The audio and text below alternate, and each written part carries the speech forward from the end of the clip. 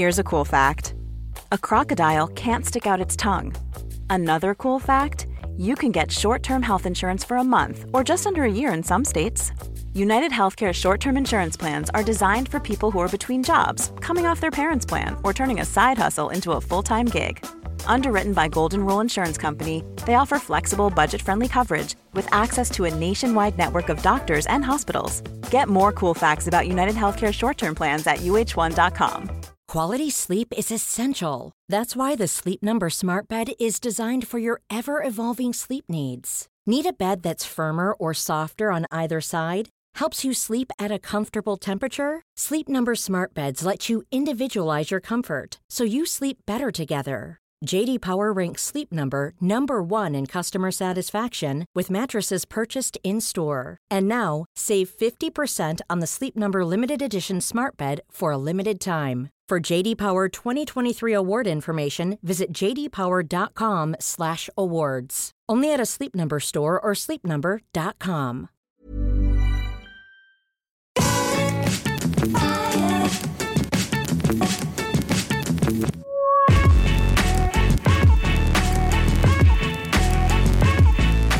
Hello everybody and welcome back to the TripleJump podcast. It's a video game podcast. My name is Ben. My name is Peter. And my name is Ashton. Good afternoon. Good evening. Whoa. Good evening. Good evening. Steady now. Yeah, it is 5 to 6 p.m. On Thursday the 8th. We're all in the office late today because we're here for Summer Game Singular Fest that's on tonight. And we thought, why not just do the podcast? Keep ourselves entertained for a few hours between normal work end time and showtime.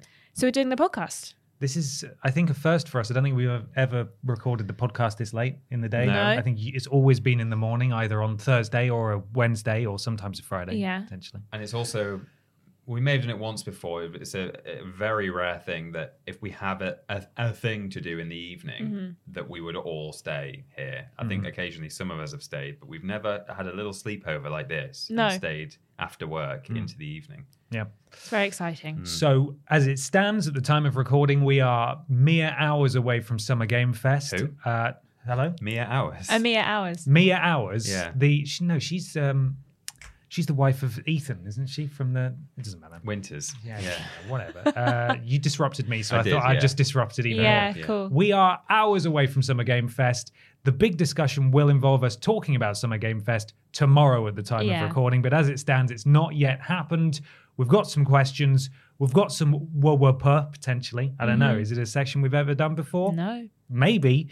But first off, of course, we need to talk about this week's sponsor, which is very real, very video game adjacent. Yeah. Helps us keep the lights on here. Does Dead Island 2 The Spider work this late? Yeah, he's still in my bathroom. He's actually got closer now. He used to be on the ceiling in the far corner. And now he's down right next to the bowl. Whoa. So every time I go in, I say, hello, please don't move off your web.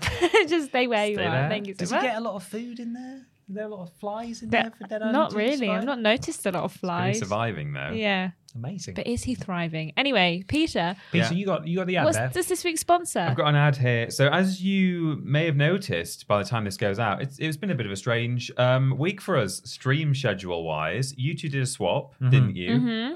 Thursday we didn't do a joint stream because we were waiting for... Well, it was a joint stream, but it was a different one because we were doing some Game Fest. Yeah. And then also James is away. He's not Yeah. done his stream. No. He's away at some music events, music festival. Yeah. So Download. or other, some music festival or other. Right. Maybe download. But fortunately, despite not being in the office, he was still able to do his duty for the company, and he's actually managed to secure a sponsor for us. Oh, wow. From Download. Yeah. So we are sponsored today by the festival where he has been right now. Yeah. In the nice warm weather. Summer James Fest. Summer Jame. Well, it's singular. I think it's erroneously people say James Fest, but it's just a singular Jame. Yeah. One James. Summer Jame Fest. Right. Have Cool. sponsored us. That's amazing. What happens at Summer Jame Fest? Yeah. You go maybe with or without your friend Jame, or hopefully more than one of your friends Jame. And then it would be the plural. James. Yeah, James. A few James, and then you listen to some music in the sun at the fest. Who's it hosted by? Jeff Keighley. Yeah. He's so busy. He's really busy. That's amazing. He's so busy. Summer Game Fest, Summer Jam Fest. What more can this man do? Dunno. But definitely this, and his right? best mate Hideo Kojima. Yes, indeed. And I sure hope that Jeff remembers to take his blazer off and just go for the t-shirt rather than the combo when he gets to a very it's more warm relaxed fest. at Summer Jam Fest. Yeah. It's not actually real. Oh. He doesn't have time to do that. It would be real if we asked him and he said, I'm sorry, I'm really tired Any other week, and I would have been there. He would have been there at Summer Jam Fest. Yeah. Not this time. No. Damn it. Sadly not. Gosh, but darn James it. is at download. Yeah, he is actually a at download. festival. He is, yeah. No, we're not sponsored by Summer Jam Fest, unfortunately, but we are sponsored by our wonderful patrons over at patreon.com/Team TripleJump. And if you support us at a certain tier, no, that's the wrong bit. I've just watched two of our videos back to back. That's the problem. $1 per month. For as little as $1 per month, you can ask submit questions to this podcast. But you can also, for $5, get Worst Games Ever. Yeah. And weirdest games ever. I've watched both Worst and Weirdest Games Ever today, just before recording this thing. That's what's throwing me off. Everything's throwing me off today because it's a strange time of day to be doing this. This room is boiling hot. It's musty. We are in here after the Wrestle Boys have been in. Usually it's the other way around, and it has a smell. It's not unpleasant. I want to clarify. Oh my God. It's not unpleasant. You just called them stinky. It smells of boys. They were in here for literal hours. So, it's going to smell of boys. There is a level of warmth in here that I'm not used to. Normally 10 a.m. it's not quite very warm in here. I'm also not used to doing a podcast having had like a full lunch on my belly. And now it's you're feeling a bit sleepy. Yeah, and it's kind of like, it's not repeating on me, but I just feel like I'm just full, and I'm trying to speak, and it's like, oh, come on. But I'll do my best. Listen, we're all good. We're all martyrs He's a real here. trooper. We're going to suffer through. But if you do want to support us, you can go to patreon.com/Team TripleJump. Loads of tiers available. But at the $1 tier, you can submit questions to this podcast. Just like Hannah O'Neill Blunsum. No, you go and have a sip. You were ready to have a sip. Put your water down. I'm not doing it. Hi, Bap. Having recently seen Jeff Keighley's interview that said he didn't kill E3 and it wasn't competition for Summer Game Fest, do you think there is special... do you think there's space in the scene for both an E3 type event where fans can go and still experience the atmosphere of that and have the more non-in-person events such as Summer Game Fest? Thank you, Hannah. Thank you, Hannah. Can I tell you a secret? Yeah. Mine are the wrong way around for some reason.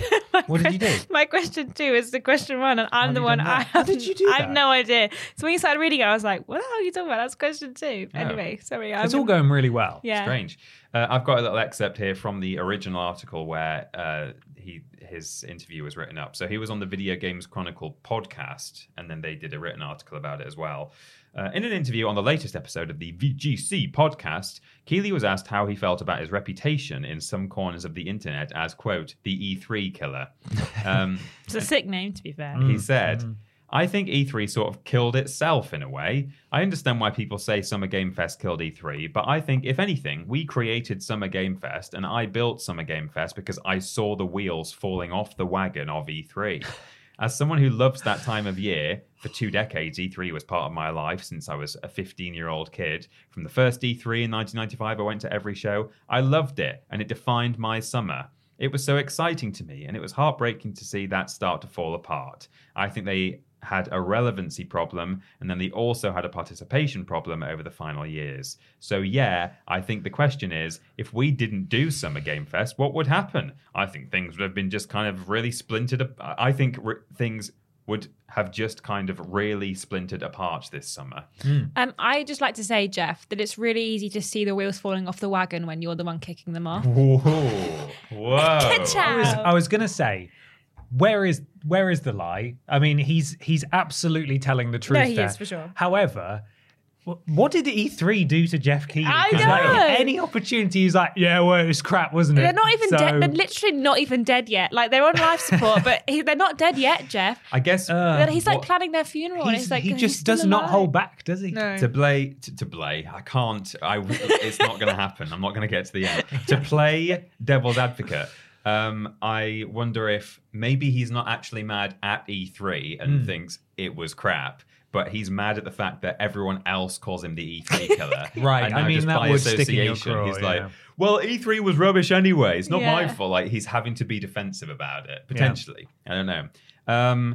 I think, I mean, as you say, Ben, where's the lie? Like, I don't disagree with what Jeff has said. I think it's true that E3 was having issues, and I don't think necessarily it was because there was this like big bit of competition in Summer Game Fest.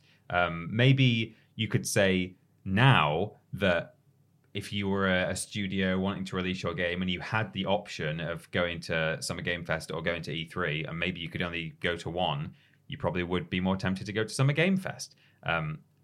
Discounting the fact that E3 doesn't even exist at the present time, but you know, hypothetically. So certainly now it might be the case that there is a kind of a competition and there's a favor towards Summer Game Fest. But I do think it was just kind of, it was an issue of, really, it's the age we live in where it's probably cheaper and in a way you have more control to put together like a nice trailer, a nice sort of video package, and just get Jeff to roll it as part of a larger event, rather than potentially doing a on-stage thing at E3 and having someone ask you questions like, is this an early April Fool's joke? Or I don't even know if that was at an E3. I think it was, wasn't it? Maybe at BlizzCon. Yeah, it might have been a BlizzCon. But, you know, things like that have happened. Or there are like awkward moments where people are dealing with the audience or technical issues, which could still happen at Summer Game Fest, of course, but less so if most of the content is presented simply with a VT rather than a kind of on-stage mic in hand interview. Jeff's really the only person who does the actual talking, and occasionally he might just quickly bring on a developer for 5 minutes. Or Animal from the Muppets. Or Animal from the Muppets. This is a fascinating topic, and I feel like someone should make a video about this and potentially have put it out yesterday at the time of the release of this podcast. That would be really good. Yeah. What went wrong with E3 now up on our YouTube channel? Yeah, check it out. James did a great job. Go and watch it, and it basically covers a lot of the points we're gonna hit here, but it really goes in depth. So go check it out. I think that it is a shame that E3 is kind of fallen down this hole. I think that, like, do I think Jeff Keighley killed it? No. Do I have beef with Jeff Keighley? A little bit, yes. Because I feel like no one man... Does Jeff Keighley have beef with you? No, he doesn't know that we have beef. But I just feel like it's a bit weird how much... Power's not the right word, but hold on the video game announcement industry that Jeff Keighley has. Yeah. The fact that he has Summer Game Fest, Opening Night Live, and the Game Awards, 3 of the biggest events of the year, and now he single-handedly killed E3. How dare he? He did do it. He did do it. We all He's saw a him murderer. do it. And I just don't really feel like he should have this much, not power, but like, I don't know what the word is, but you know what I mean. He runs it. He runs it. This is his thing. Like a monopoly in a way. Yeah, exactly. He has a real monopoly over video game announcements, because when people watch Gamescom stuff, most people just watch Opening Night Live and then we'll see the odd tidbit from throughout the week.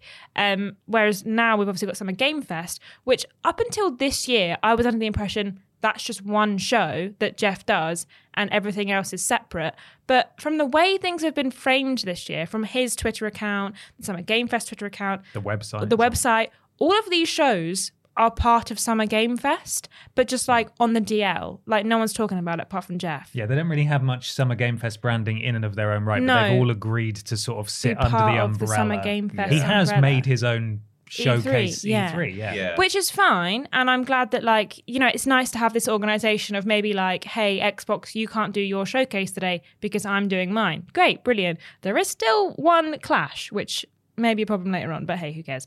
And I just think that it's weird that all of these shows kind of have been co-opted by Jeff under this Summer Game Fest umbrella, like on the DL, where they've kind of not talked about it until they've been like, thanks so much for Xbox for joining the Summer Game Fest week. And I'm like, week? What are you talking about? It's just one show, Jeff. It's just 2 hours of my time. They were definitely calling it a week at least last year, if not the year before as well.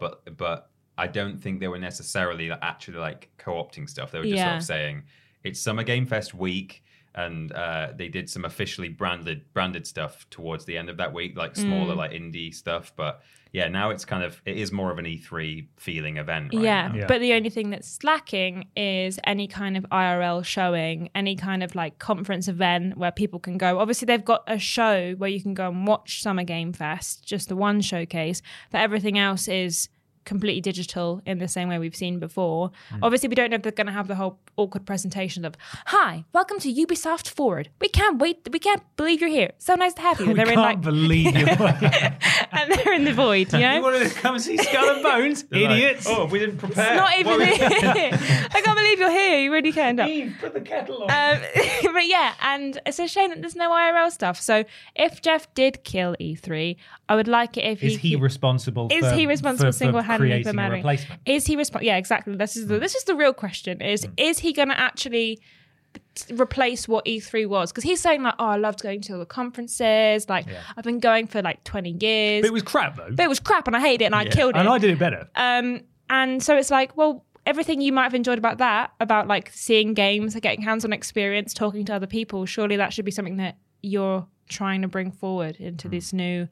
I didn't kill E3, but Summer Game Fest is everything it was, but better, you know? Hey, guys, Jeff Keighley, more like Jeff Keighley 3. Good. Jeff Steely. Yeah. I agree that there's like a little bit of confusion about now kind of what Summer Game Fest actually is, because I thought I was going mad. When I read this question from Hannah, I thought, hang on, isn't there a hands-on portion to Summer Game Fest this year? And I thought I was going insane because I was like, I haven't heard anything about this, but I swear they said for Gorilla last year Showcase there is. That they were no, but like for Summer Game Fest. Oh, right.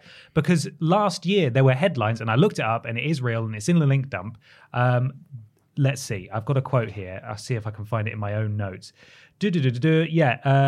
From Nintendo Life, Jeff Keighley announces physical event for Summer Game Fest 2023. This was last year, and lots of articles wrote up about it and said, well, potentially that puts them head-to-head in the same week with E3. They're both going to have hands-on. I can't find any information about hands-on at Summer Game Fest this week. If they are talking about Summer Game Fest week, then maybe the Guerrilla Collective falls under that. However, but that's the only thing I've seen where they've had like, oh, we're doing our showcase, but then if you're in LA in this certain location, you can come and get hands-on with games. But every other showcase is just purely digital. It's just a showcase. And according to their own website, it says, can I attend SGF in person? Public tickets for the SGF Showcase event on Thursday, the 8th of June at the YouTube Theatre in LA are available at Ticketmaster. By the way, at the time of recording, there's still loads left, and they're $10. But they have got an in-person event, technically. Yeah, but that's it. Keep in mind, this event is a live stream show of upcoming games with trailers, with special game developer guests. It does not feature hands-on consumer gameplay. Right, yeah. So clearly they've course corrected in the past year. Yeah. For a brief minute, I thought my answer to this was going to be, well, Summer Game Fest is clearly going to try and do that. They've changed their tune. They're not going to do that for whatever reason. A little bit more clarification. It's not the most complicated thing in the world, right? You can find loads of articles. I've been looking at a Eurogamer one all week that says, here are all the events that are happening and when to tune in. But I made a really handy video last week if you wanted to watch that with all the dates and stuff in. What's it called, Ashton? It's called What's Happening in June. No, it's not. It's not called. That is what it's called. What's out in June is the name of the video. And then at the end it says gaming forecast. But the main bit is what's out in June. What's happening? What's out in June is what it's called. With a bunch of others. Watch that. Hey, watch that. Go and watch that. But the point is that yes, we are in sort of a state of flux, specifically with Summer Game Fest, where it's clearly evolving into something, but we're not really quite sure what it is yet. I thought there was a hands-on stuff, hands-on aspect. Clearly, there isn't. They said there would be. No one seems to be talking about it because I searched news stories from the past month and there's no mention of any physical events. Wikipedia even says something about it as well. Let's see if I can find that on my notes. Blah, blah, blah. I can't. You were going to make a point, Ashton. I was going to say it's kind of like the opposite of how E3 started in the sense of like E3 was a consumer, like not a consumer event, but it was for people to come and try the games, all the suits. And then eventually became for the public. And they were like, you can watch the showcases online, but you can also mainly do the conference and go and see the shop floor almost. But now it's very much the opposite of, you can watch the games, but you can't touch the games. Yes. Wikipedia says it's a combined digital and physical event for the first time. That's just not true. Right. So clearly there's a bit of a miscommunication about what this was going to be at some point versus what it is now. I don't have a problem with it not being a physical event. In fact, I actually prefer it not to be a physical event because I think it's simpler. everyone that's falling under the Summer Game Fest banner clearly prefers that because it's cheaper. Yeah. They can pre-record it. They can do it at their own leisure, as you say. There's no cringe, which is a shame a little bit. We'll get a bit of cringe. I think. Less cringe, but still always a chance for cringe. There's always a light sprinkling of cringe for sure. There's even a section on Summer Game Fest website that says, because Jeff doesn't have a complex about this, so you shut up. It says, was SGF created to replace E3? And it says, now in its fourth year, SGF is not a trade show, but an entirely new concept, a digital cross-industry festival accessible to fans around the world. So it doesn't really go it's an into entirely much new detail. concept, is it? To answer Hannah's question, I think in-person events already exist. You've got EGX, you've got PAX, you've got Gamescom, you've got Tokyo Game Show. There's loads of sort of regional variants as well, smaller ones, more broad ones like Comic-Con. We go into all of this in the What Went Wrong video. You should watch that. But I actually preferred E3 when it was more of not a trade show as such, because that was very dry, but like more of a press-focused event. When it started to decline was when they opened it up to the public. And I don't think that's necessarily, there's not a direct correlation there. Causation. I don't think letting people in made E3 die. In fact, that was the way they tried to prolong it. But I don't think Summer Game Fest needs to be that. And I don't think necessarily something like E3 needs to exist either, because clearly it wasn't it just didn't function. Something of that scale and size didn't work. Doesn't mean you can't have another go at it, but Summer Game Fest I feel like Jeff's kind of nailed it. Like it is what it needs to be. And by opening it up to more people, that's just going to cost a flipping fortune and make things way more complicated. And I don't think it necessarily needs to be that. I think there are other things that already exist that serve that purpose just fine. And E3 can just become one of those if it really wants to stay on in some form, and they're like, well, we don't want to die completely. Why not just become the try and make yourself the biggest and best hands-on thing that doesn't necessarily have a load of doesn't reveals have showcases. and stuff. It's just like come along Gamescom very rarely has like, or Tokyo Game Show. Like you do get EGX announcements has from them. like none, but people still flock to it.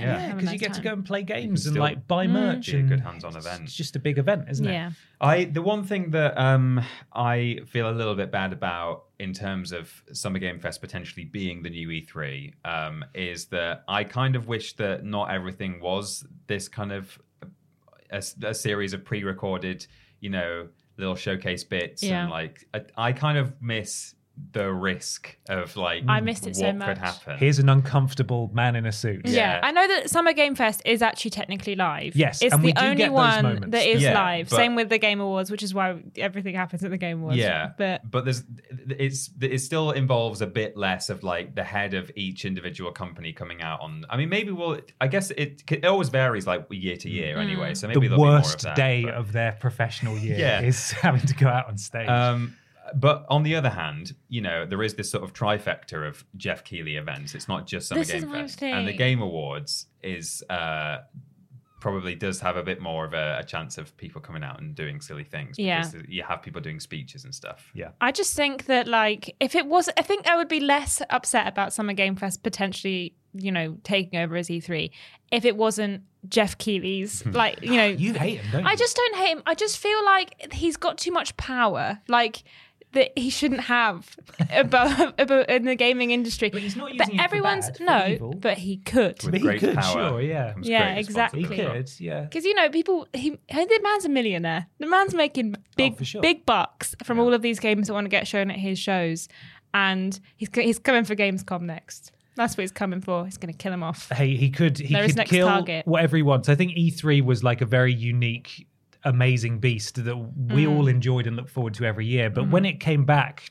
and it was the digital version, it just wasn't. It wasn't the same. It didn't work as well. And if all those showcases are going to be digital anyway, and you're just going to roll them as part of E3, why not roll them as part of Summer Game Fest? Yeah. Why do you even need the in-person stuff? Like I loved E3 when it was like, okay, Nintendo's up first, then we've got Xbox 2 hours later, and then tonight Sony are coming up, and they're all coming out with their biggest guns, and they're going to try and outdo each other. Yeah. It was sort of the level of competition that was most exciting for me about E3. I don't think it matters that Summer Game Fest does this, because E3 was already sort of doing it last year and, when they were able to do it, because that's just the way that things have moved since COVID. It's cheaper, it's more convenient, and companies can announce things when they're good and ready. They don't feel like, right, well, we've rented this huge bloody theater and we need to get 300 people packed in here who are going to scream and whoop and holler, and we need to show everything. We need to rush to make sure these demos are available that we can play live. It's like they don't need to do that anymore. Yeah. And Summer Game Fest is just a reflection of where the industry's got to. At least if everything falls under the Summer Game Fest umbrella in the future, you can do Summer Game Fest predictions, because we've not been able to do E3 predictions for a while because there's not really been, there's been like stuff happening all over the place. So maybe next year. If Summer Game Fest evolves again next year, then hopefully it will stay like that, because you got to stop, Jeff. Stop making it bigger. Well, and also the one other thing I was going to add actually is that like we're living in the digital age now, and certainly when E3 was in its infancy in the kind of late 90s, early noughties, it probably was more convenient to get a bunch of journalists and business partners and clients all together and speak to them on a stage or in a room. I'm not saying that email didn't exist back then, but certainly nowadays we just have all the infrastructure in place for like video calls and easy like email and instant messaging and stuff. So those conversations can happen far more easily. So a journalist can speak to the head developer of whatever studio or have a video interview with them and record it right there from the comfort of their own office or even their own home. So there's less need to physically get everyone together in a room for those business conversations. Yeah, Summer Game Fest is what it is, and if you want to go play games hands-on, then look up some local shows. You can go have a fiddle on them games if you want. But go and watch the What Went Wrong with E3 video out now on YouTube. It's very good, and you will enjoy it. So there we are. It's time, Ashton, for something a little new. Yes, it is a little new, and it's not at all weird. It's time now for What We Playing. It's What We Playing time. Time to talk about the games, what we have been playing. Peter Austin, what you have been playing. Well, at the start of the end of the week and the start of the week, after the last podcast, I played a little bit more of the of Lego 2K Drive. I'm kind of done with that now. I had a lot of fun with it, but I've slightly, some might say, I've gone into overdrive. Very good. And had a good time with it, and I may never play it again, but it was great. However, we're about to go on a little adventure here, everyone, I'm afraid. I did find a slot in my diary to say, like, okay, the next couple of nights I'm going to be free to sit down and play some video games.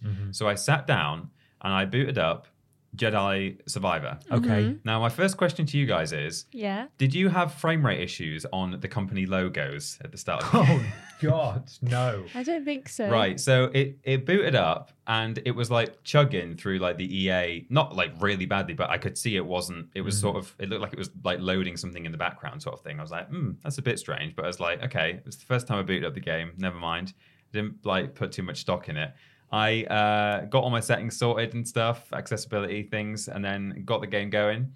The prologue began, and I got as far as you get into a lift, and a stormtrooper calls you a terrorist, and the robot boy, you turn to the robot boy and say, "You're going to let him call you that?" And then the robot boy punched you in the face, and then the game crashed. And I thought, oh, okay, never mind. So I started the game again. And then I got a bit further. I got to the point where you come out onto a platform and you say, "Oh, look, the yacht's over there. It's drifting. It's still drifting because there's like a yacht that's been disabled." And then as I stepped forward, the game crashed. I was like, "Wow, okay." And then I played it a little bit more after that and managed to get as far as what had happened. I'm still on Coruscant. And then I just kind of was getting a bit annoyed. It didn't crash again, but I just kind of, it slightly, it soured the opening for me a little bit. And I was like, I'm not really feeling it right now, given that it's just like died twice. And it's the second time when I booted it up again, it was still kind of juddering on the logos at the start. So I don't know what, I don't know what's happened. The night before, I'd left it installing, and I wonder, actually, maybe it's not updated. Maybe it's on like the original build. But don't think that's how it works, because it would have been installing an update while I was playing if there was one available. So probably. Unless maybe, yeah, actually, I should check for updates because I've not tried to do that yet. I assumed it would just be on the latest version, but maybe I've got like updates to stay disabled or something like that, and possibly it might be. Maybe. There was definitely a day one patch that all the reviewers said before we had this. It was barely running. That being said, I'm playing digitally, so I'm not playing off like a disc. Right, so it should just download. Yeah, it should just be the latest.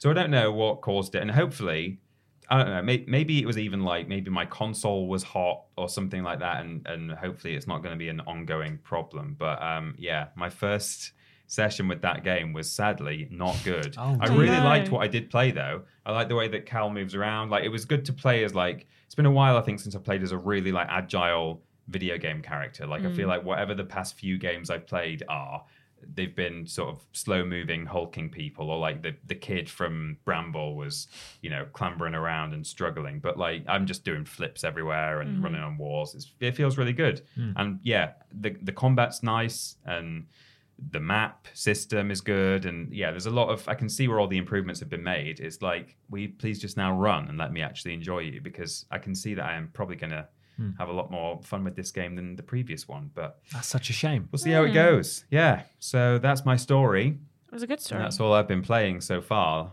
this week. What about you, Ashton? I finished After Us that we were given the other week. It's a good game. It's pretty cute, little indie game. It's pretty blatant with its messaging in terms of it's like about climate change and how people are destroying the planet. And it's just really nice. Every area that you go to has got different mechanics. There's like a swimming level, and then there's an area where you can jump through TVs into other TVs. There's like memories and other spirits to collect as you're going through the levels. And yeah, I really enjoyed that game. I platinumed it this week. It's pretty easy platinum as well. There's no like ridiculous challenges or anything, which I always hate. And then after that, I finished that. I had about a 4-day crisis where I thought, I'm not excited for any video games. I don't want to play anything that I have. I don't know what I want to do. And I just sat there every night being like, I haven't got anything to play. I don't know what to play. And I was getting very upset. And then last night, I tried to play Car Mechanic Simulator 2021 for some reason. Right. I think it was because I was on Xbox and you could cloud game it. And then it skipped the tutorial for me when I didn't ask. And then I was sat there going, I don't know how to fix this car. The very first car, and I was like, I don't know what you're asking me to do here. So and then I closed that. And then I had a little cry because I was like, I don't know what to play. I don't like video games anymore. I did. Ashton. It's the hormones.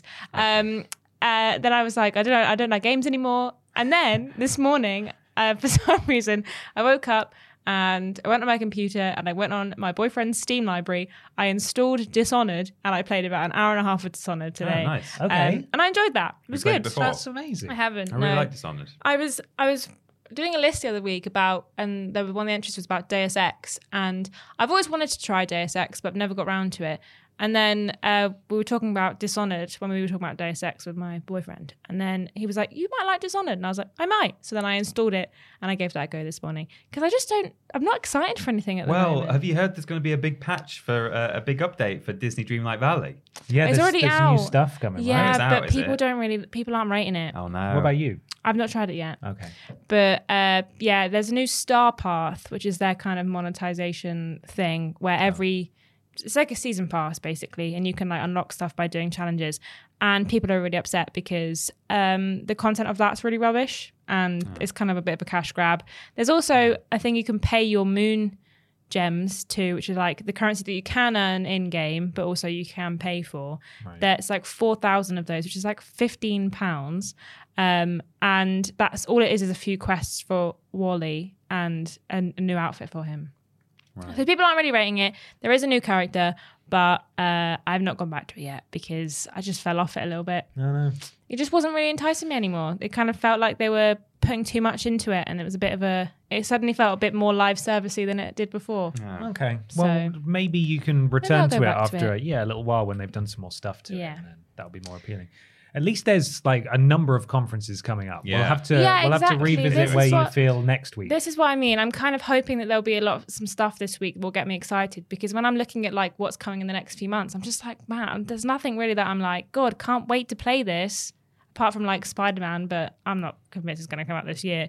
So I'm a bit like, I feel the same in the sense of like upcoming stuff. Like I'm fortunate that I've at least got a couple of things in the back catalogue that I've yet to play. Like I want to play Chia when I'm done with Star Wars and stuff. But yeah, in terms of actual stuff that's coming out, I'm not that excited for the rest of the year at the moment. No. But at least I've got time to go back into all the other stuff I haven't played that I've been like, I'll play this eventually, and then haven't. So yeah, that's what I played this week. Okie dokie. Well, I played a couple of things.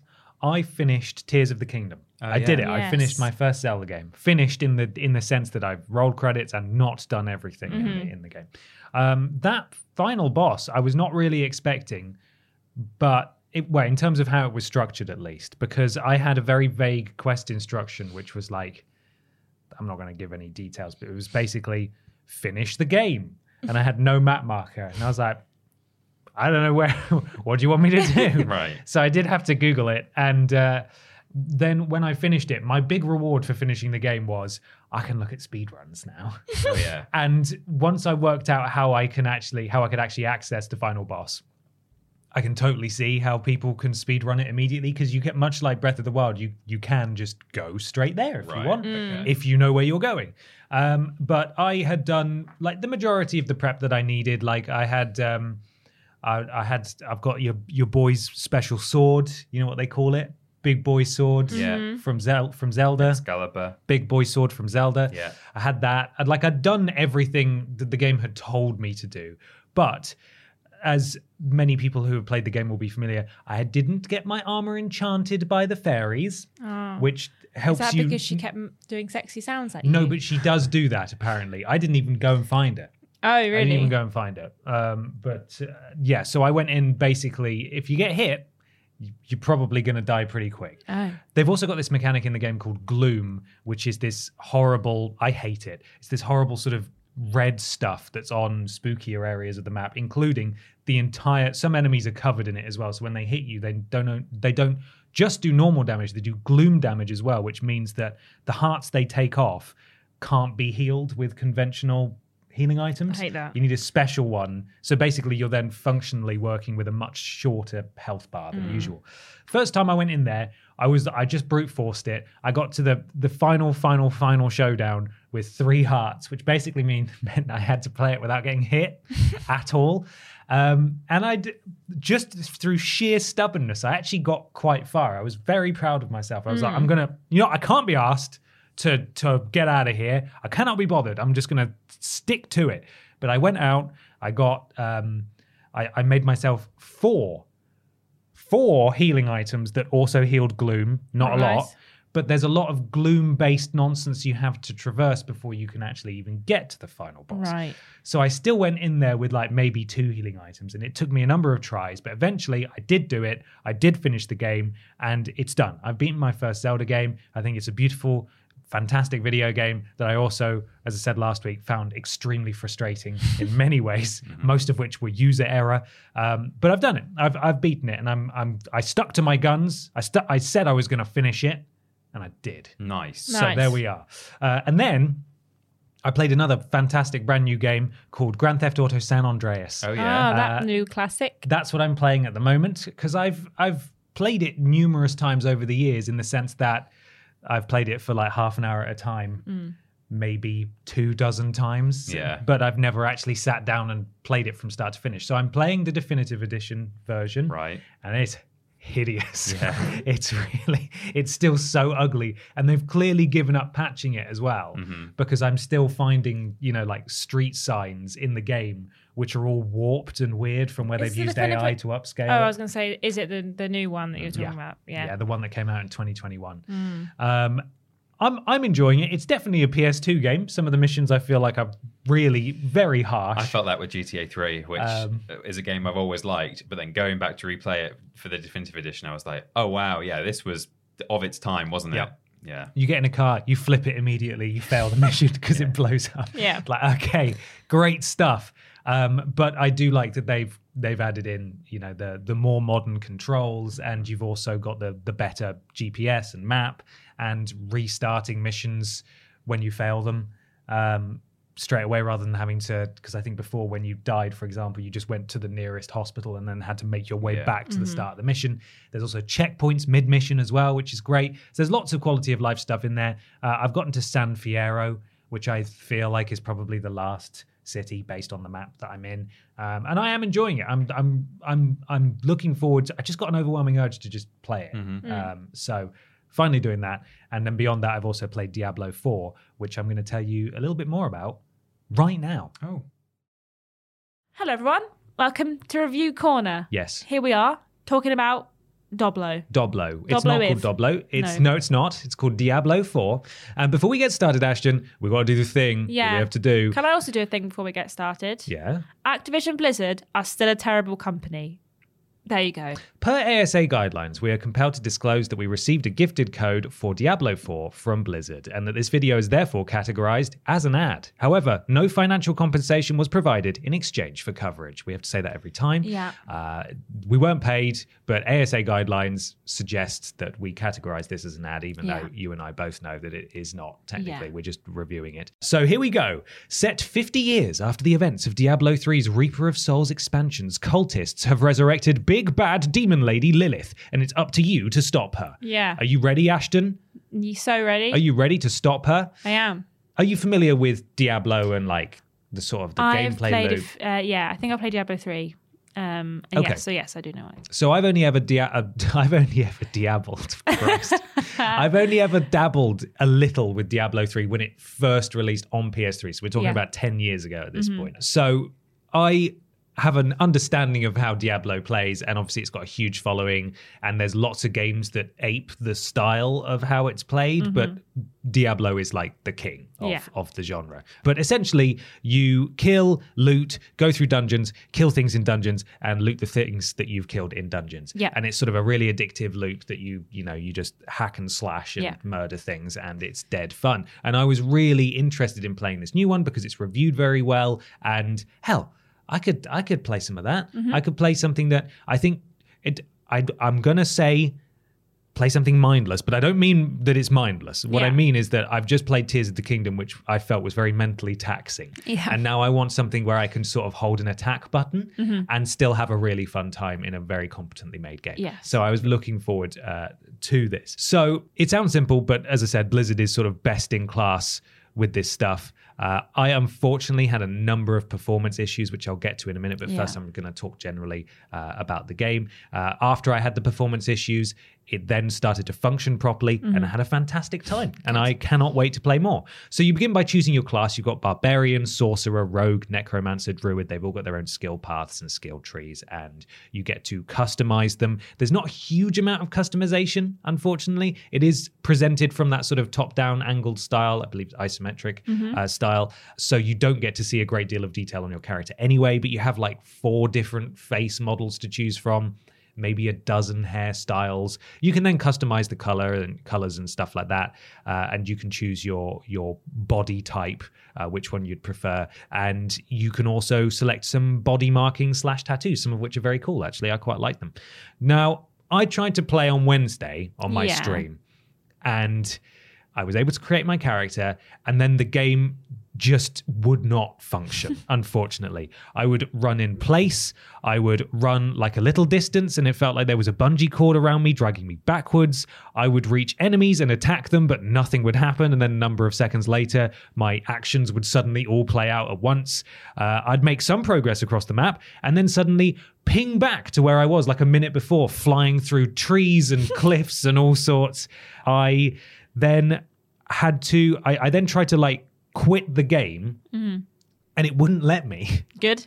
I went to leave the game. I selected leave game, and nothing happened. I had to like hard quit the game to actually quit. Then I realized that I hadn't captured footage from the character creator, so I went to create a new character, and this happened 3 times in a row. The game crashed. Good. When I tried to create my character. So not ideal. The game is always online. You have to sign up for a Blizzard, what's it called, a Battle.net account to even play, even if you're on console. And you seemingly can't play offline, which I think is a huge oversight, especially as games like this always have server issues at launch. Every single time they do. Now, I know that I seemingly am one of few people who had this issue this bad. A lot of people in my chat were saying, it sucks that this is your first impression of the game because I'm playing on PC and I've had no issues whatsoever. Yeah. Kat popped into the stream and said her partner Bob was playing on PC right then next to her and having no problems whatsoever. So I appreciate that I was probably an isolated incident, but certainly on Wednesday evening on PS5, I could not play it. And it wasn't an internet issue because you were streaming at the same time. So it wasn't like your stream was cutting out as well. Because if it was your fault, that's your fault. But this was a game server situation. I was like trying to queue into the game when I closed it and it wouldn't let me join the servers and stuff. Like it was popping up with stuff. However, then I tried to play later on in the evening, worked flawlessly, not a problem at all. So clearly that was an isolated incident, as I said, and your mileage may vary, but just a warning that it is always online and you could have these issues. But then I played later on, I went into a dungeon, I killed loads of enemies, I picked up loads of loot, and the loot had like a little green arrow on it saying it was better than my loot, and I put it on. And I spec'd into my class a bit as a barbarian, unlocked a couple of actions. So on console, your various attacks are mapped to face buttons, and seemingly you unlock more of these face buttons as you level up and rise through the ranks. To begin with, I only had one choice of face button, and by the end I had two. So I had two different types of attacks. You have different weapons as well. So with the barbarian, I had like a big axe, a two-handed sword and two hand axes, and you can't switch between them at will because those are assigned to the skills that you spec into. So for example, I assigned a skill to the X button which used my hand axes, but I assigned the one for square to use the two-handed sword. So you can't switch like in a traditional RPG to like, I want to use my two-handed sword now. They don't have a base attack. It's just your skill that you have assigned. But I really enjoyed that. The cutscenes are really good as well. They're typical like Blizzard level of quality of animation. Very impressed by that. However, I am going to predominantly be playing this in co-op. And I dabbled a little bit in it. A little bit in the co-op. And I'm really impressed by how they've done it for local co-op. So unfortunately, the second player on PS5, this is, and I imagine it's the same for Xbox as well. There's only local co-op on console. It's not on PC. For that, it's online co-op of up to 4 players. And that's the same on console as well. You can have online co-op up to 4 players. But local, only 2, only on console. The second player has to sign up for a Battle.net account as well. They do not need PlayStation Plus to play it. Only player 1 needs PlayStation Plus. And your experience is shared, the money is shared, the loot that drops on the ground. Online, I'm led to believe that it's instanced loot, like in Borderlands, so you see your own loot, you don't have to share or fight over it. In split-screen local co-op, obviously, it's not split-screen, it's all on the same screen. You're going to have to see the same loot. However, the loot that drops is assigned to that player. So if you pick up a pair of boots that have P2 for player 2 on them, they will automatically go into the inventory of player 2. Oh, okay. So you can just hoover up everything that drops and it will automatically be assigned to the second player or the first player, depending on who the game decides this is for. And I think that's just a very nice solution. Yeah. It's good. And player 2 can join at any time. I'm not sure how it scales the levels of the enemies in local co-op. In online, again, it's instanced, so the you'll be scaled up or scaled down depending on the host, etc. But I'm really excited to play more of this. Unfortunately, because of the way that things have fallen this week with the stream just not working because the servers were buggered. And last night at the time of recording, we were reacting to Summer Game Fest until gone 10 p.m. So I haven't had a chance to play much more of it. I'll be able to talk way more about Diablo 4 next week, but I'm really impressed so far. It's got 88% currently on PS5 on Metacritic, so I know it's a great game. I just have to hope that the servers hold out so I can actually experience it properly. Yeah. And that's it. That's my little write-up on Diablo 4 so far. And as I said, looking forward to playing more. Good. I'm glad. There we are. Let's head back over to the podcast now. Well, now it's time for question 2, which comes from Bartek, He says, OMG BAP, the saga continues. According to Bloomberg, Microsoft could consider pulling Activision from the UK market as one extreme option to bypass the country's block of its proposed $69 billion acquisition. Nice. What is your opinion on this, and is it a precedent on a global scale? Are you asking me for a comment? My comment is lol, LMAO. Have a great day. Forever yours, Bartek. Thank you, Bartek. This is a mess, isn't it? Sure is. Sure is. I've got a quote from an article, which I have paraphrased slightly, so we suggest you go read the full thing. It is in the link dump, and it's from VGC, Video Game Chronicle. Video Games Chronicle? Or is it Summer Games Is it singular Fest? or is it multiple? I don't know. Who knows? Video Games Chronicle. They also did the thing for my question. Excellent. Well, here we are. Microsoft President Brad Smith will meet with UK Chancellor Jeremy Hunt this week at the time of recording. This is an article from last week, to voice his frustration over the Competition and Market Authority's, CMA's, decision to block the deal. Microsoft confirmed to the publication that Smith will be in London. He'll hold private discussions on issues beyond his existing engagements, including the proposed acquisition of Activision Blizzard, as we remain committed to finding creative and constructive ways to address remaining regulatory concerns, a spokesperson said. Now remember, creative and constructive ways is how they've described it. Yeah, this is really creative and constructive for everyone involved. It is. Hunt previously criticised the CMA veto, telling a business conference recently that competition watchdogs must understand their wider responsibilities, which means nothing. However, Bloomberg claims that government ministers are also unhappy with some of Smith's public criticism of the CMA, including stating that he believed the EU was a better place to do business than the UK, because of course they would. It's claimed that Smith will meet with Microsoft's legal representatives to discuss the firm's strategy to counter the CMA decision this week, including extreme options such as withdrawing Activision from the UK market or bypassing the UK order and pressing ahead with the deal. In theory, if Activision's operation were moved to another European country outside of the CMA's jurisdiction, its games could then continue to be sold via a distributor. Microsoft's appeal against the UK competition watchdog's decision to block its acquisition of Activision Blizzard will be heard in court in July. So there we are. Very constructive tactic. And creative. It's the nuclear option. Well, I don't think they're going to... This is going to be worked out, isn't it? I don't think they're going to do it. I don't think they ever actually thought that they would. I think they just said it to create maybe some more headlines and to maybe make some empty threats that they're hoping will be taken as slightly less than empty threats. To scaremonger a bit. Yeah. Because he's I've seen some quotes more recently from him from another article where he was saying oh yeah, we're looking to find solutions, work together and stuff. And then he's even said, I've always said that the UK is a great place. I'm sure it is a great place to work, to live, and to grow as a company, or something like that, or to grow a product. And so it sounds like to me he might be backpedaling slightly now. The initial reaction was because we talked about it a bit on the podcast at the time. It really felt like baby throwing toys out. Yeah. Well, it was Bobby Kotick who originally said oh well, if you're not going to allow us to do it, then I guess we just won't do business with you anymore. It was Bobby Kotick mainly, and also some people from Microsoft as well. I'm not familiar with Brad Smith's name, so he may have said something that I've come across before. But certainly some of the higher ups in Microsoft were really very cross about it. Yeah.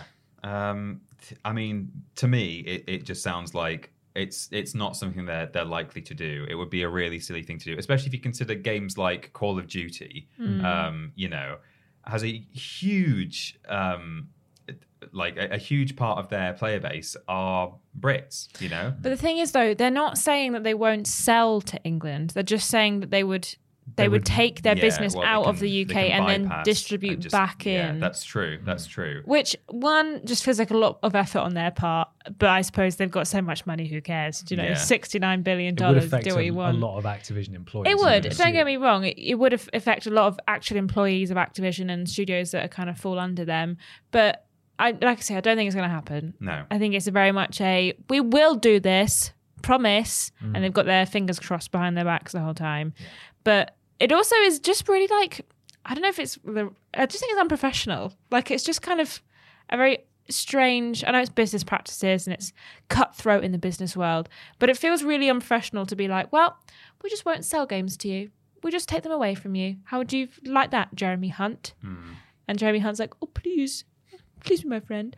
I just feel it. I don't. That's what it sounds like. That's what it sounds like. I don't think they're going to do it. I think you say it's just scaremongering, but it is. It's not something that I'm enjoying seeing, and it is not filling me with I'm a bit scared about it, because if that happens, it's going to set a really interesting precedent in terms of like, if you upset us, we'll just basically sack a bunch of people and employ other people in a different country, which I don't love that vibe. It's such a strange situation, not just because, you know, they're buying a huge chunk of the games industry, like we talked about that already, but certainly it's the reaction that I find most interesting. And this is just the latest in a series of, why are you like, you know this, it's gonna go through, right? Why are you saying all of this so aggressively, so publicly? Is it to garner public sympathy? Is it to garner public support? Because I see that and I think, what are you doing? Because they've already got their appeal happening. Are you adults? I just don't understand. And also I feel like it's going to have a negative effect, because as it says, you know, government ministers are unhappy with some of the way that they've gone about this, especially their reactions. And if you're just going to like criticize a body like the CMA in such an open and flagrant fashion, they're probably just going to dig their heels in. Well, yeah. Like, why would? Because at this point, if their stance, which I don't think it is, to be fair, I think this has just sort of come out. But if their stance is pass this, or we're going to withdraw our business from the UK entirely, you're holding it to ransom at that point. And then it feels like if the CMA changes tact, it's basically them saying, oh well, you know, you win, I suppose. And actually then is the CMA, like, what does any sort of stance that they take going forwards mean at that point? Like, if they can just be bullied out of their decision, then surely, like, if you went in through the appeals process and you talked to them and said, look, I don't agree with the points that you've made. Here's why I think you should let this go through.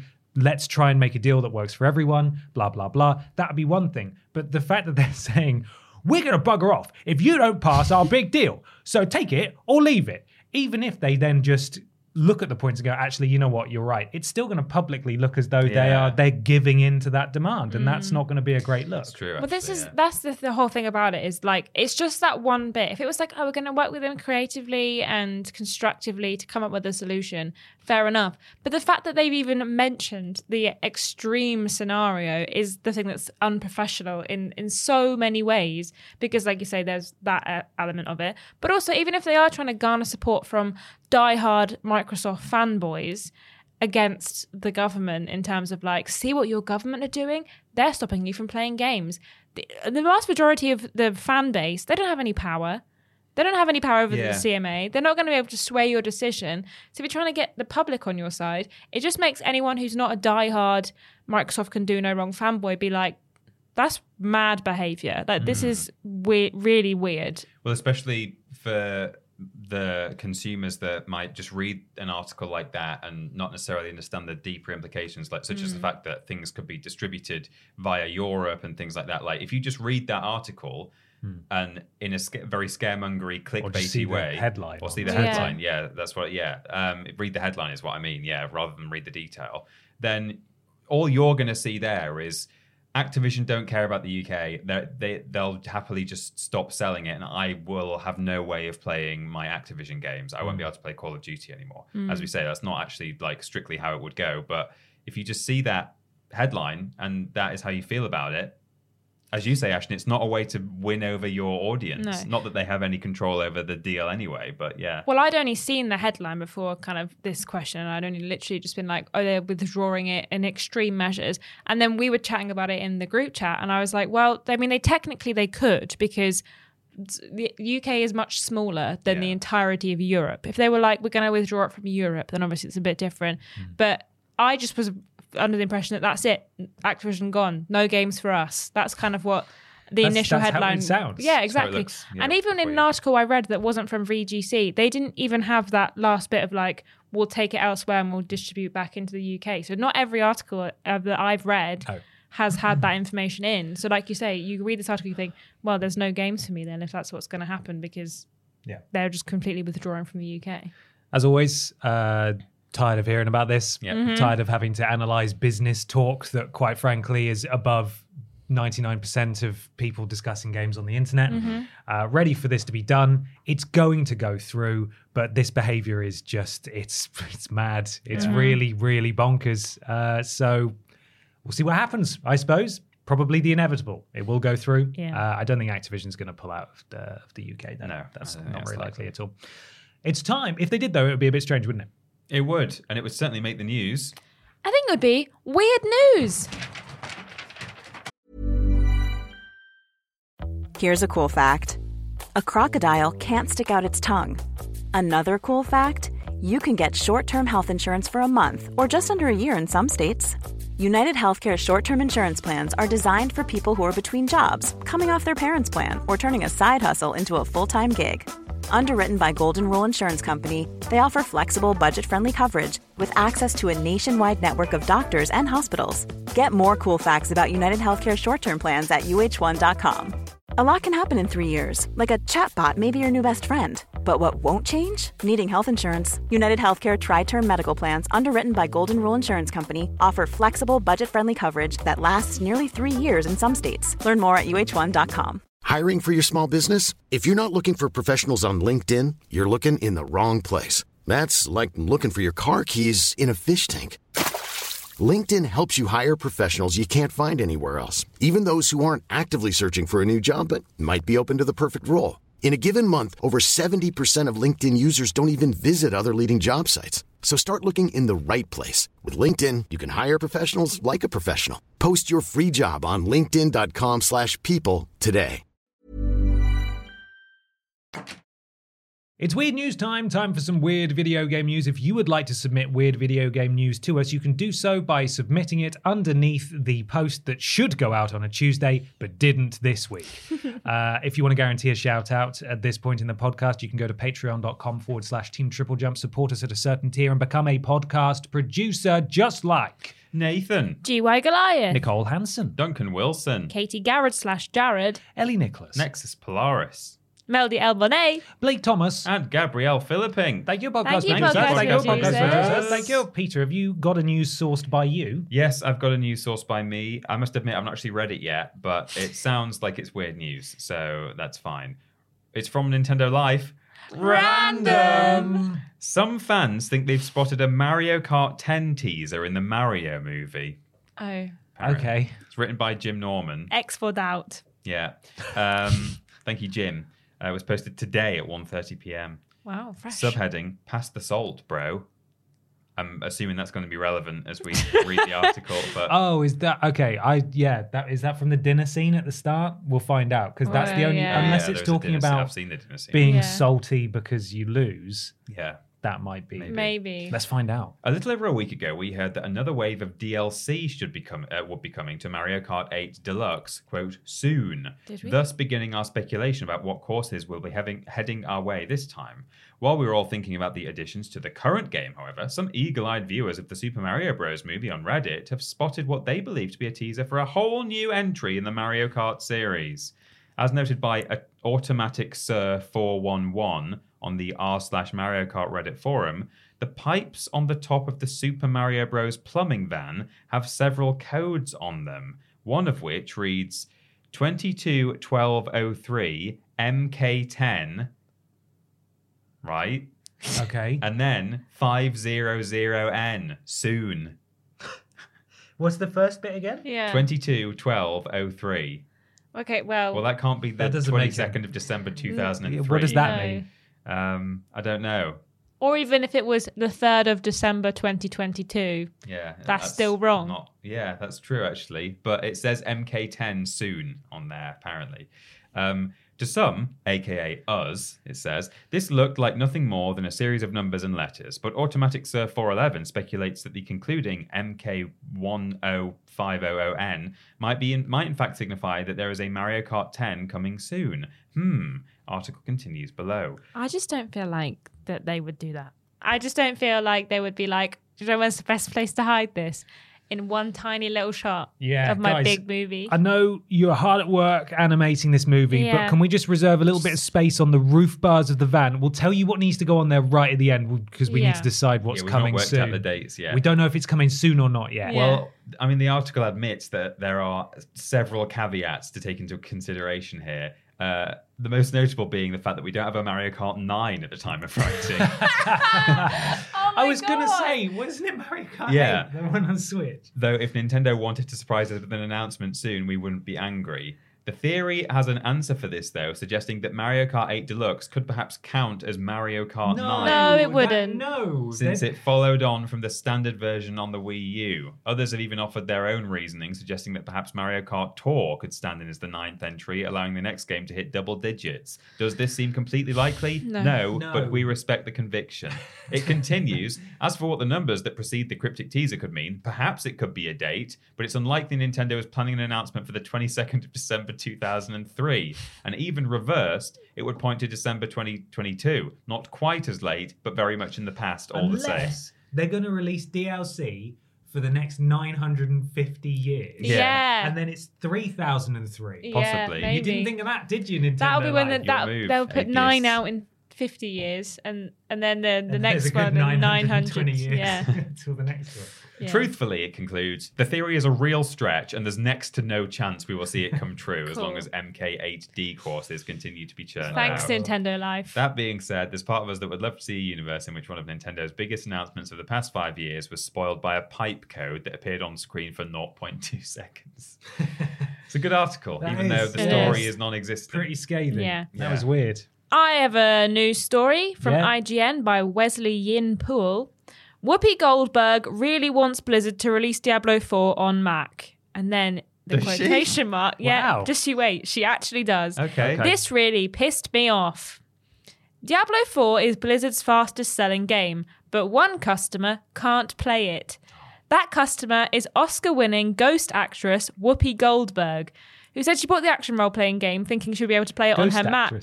As a ghost in the movie. Rest in peace. No, it's like in a the movie category. Ghost. We have actors, we have ghost actors, and she's one of them. Yeah. That's where you act on behalf of someone else, but let them take the claim.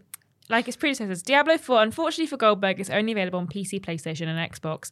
In a video posted to her Instagram account, first reported by Entertainment Weekly, Goldberg pleaded with Blizzard to release Diablo 4 on Mac. This is what I'm asking you, Blizzard, Goldberg said. This is Whoopi. You know how much I love Diablo. I would like you all to let us who use our apples to play. Allow us to play on the Apple. Take Diablo 4 and let us do it and have a great time. She knows what Diablo 4 is, but she calls her computer an Apple. It sounds like the opening line sounds like a brand deal. Like, this is Whoopi. Everyone knows how much I love Diablo 4. You know what I love more than playing Diablo 4? Well, she doesn't know. Playing it on my apples. She doesn't know how much she loves to play Diablo 4 because she can't play it. Well, no. But then she continues by saying it's not available on this platform and should be, and you're letting us down there. So it's clearly not a brand deal. No. Because then she says, then give me my 4 because I paid for it. I was all excited for it. What? I went to play on it, and I'm telling you, this really pissed me off. So how did she buy it? Did she buy a piece? Did Diablo 4 even release physically? I don't know. Clearly, Goldberg failed to read the list of supported platforms before handing over her hard-earned cash.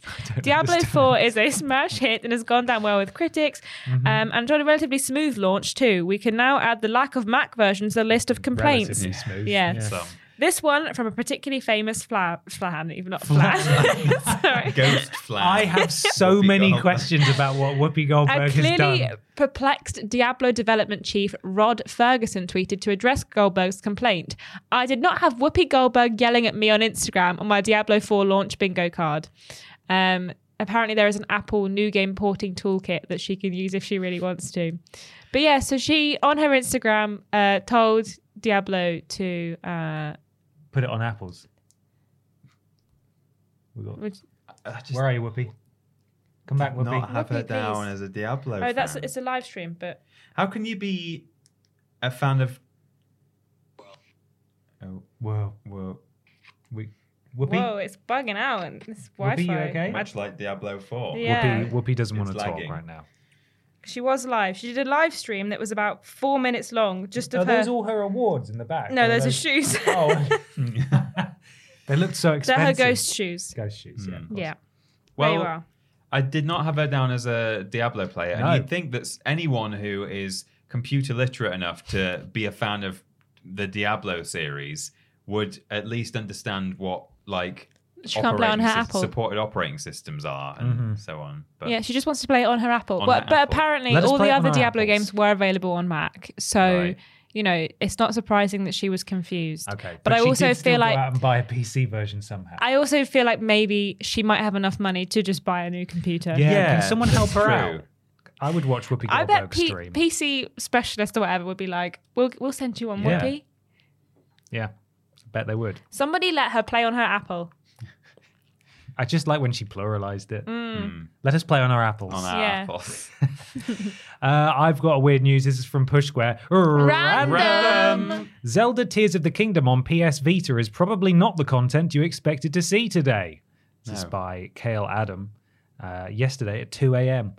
Through a roundabout method, a resourceful and rather ingenious individual has the first-party Nintendo mega hit, The Legend of Zelda Tears of the Kingdom, playable on a PlayStation Vita. Don't tell Nintendo because no, we're not going to tell them. They'll I'm going to tell arrest you you and then make you pay money for the rest of your life. Caveats had to be made, of course, and it's technically not running on the Vita. Rather, Nintendo's latest hit is being emulated on PC and streamed to the plucky little handheld through a program called Moonlight. I use that. Yeah, sorry. Well, you could do this too. Despite what OP says, input lag looks quite brutal and the whole thing seems more like a cool brag than an ideal way to play one of the most universally acclaimed games ever made.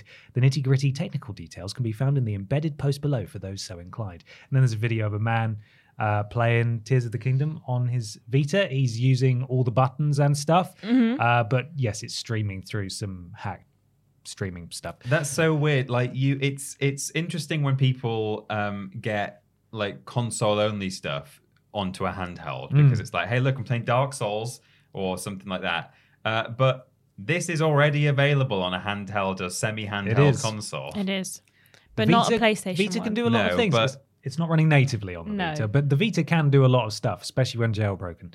We can't imagine the aptly named CEO of Nintendo, Doug Bowser, will be as psyched as we are to see Zelda running on the Vita. He's known to breathe fire in a litigious sense, it says, after all. And then there's the classic call to action. Does this make you want to dust off your old friend or unseal that mint one hidden away for a rainy day? Let us know in the comments below. Someone's like been keeping a Vita. Yeah, just in Zelda, case. I can stream Zelda with loads of input lag. Now's the day. Can't wait.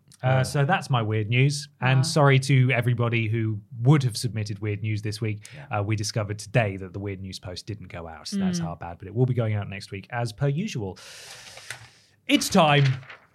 We travel forwards in time to after Summer Game Fest. It's the big discussion. It's big discussion time. Time for the big discussion, which this week comes courtesy of Chris McVeigh. Hi, Bap. It's actually just Ba. Peter took one look at Summer Game Fest and I quote, he went...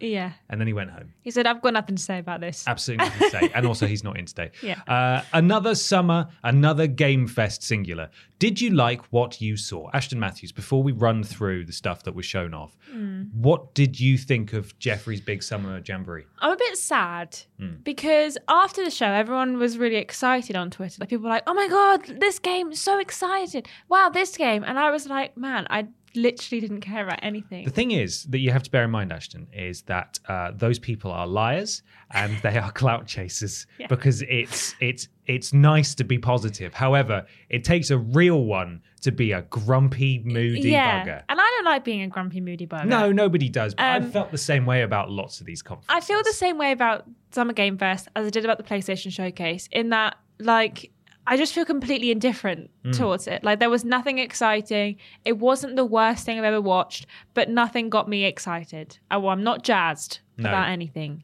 Okay. That's how I feel. I know that there's some games that I'm like interested in. Yeah. But none that I'm like, wow, I can't believe that wasn't out. That's so exciting. Best day of my life.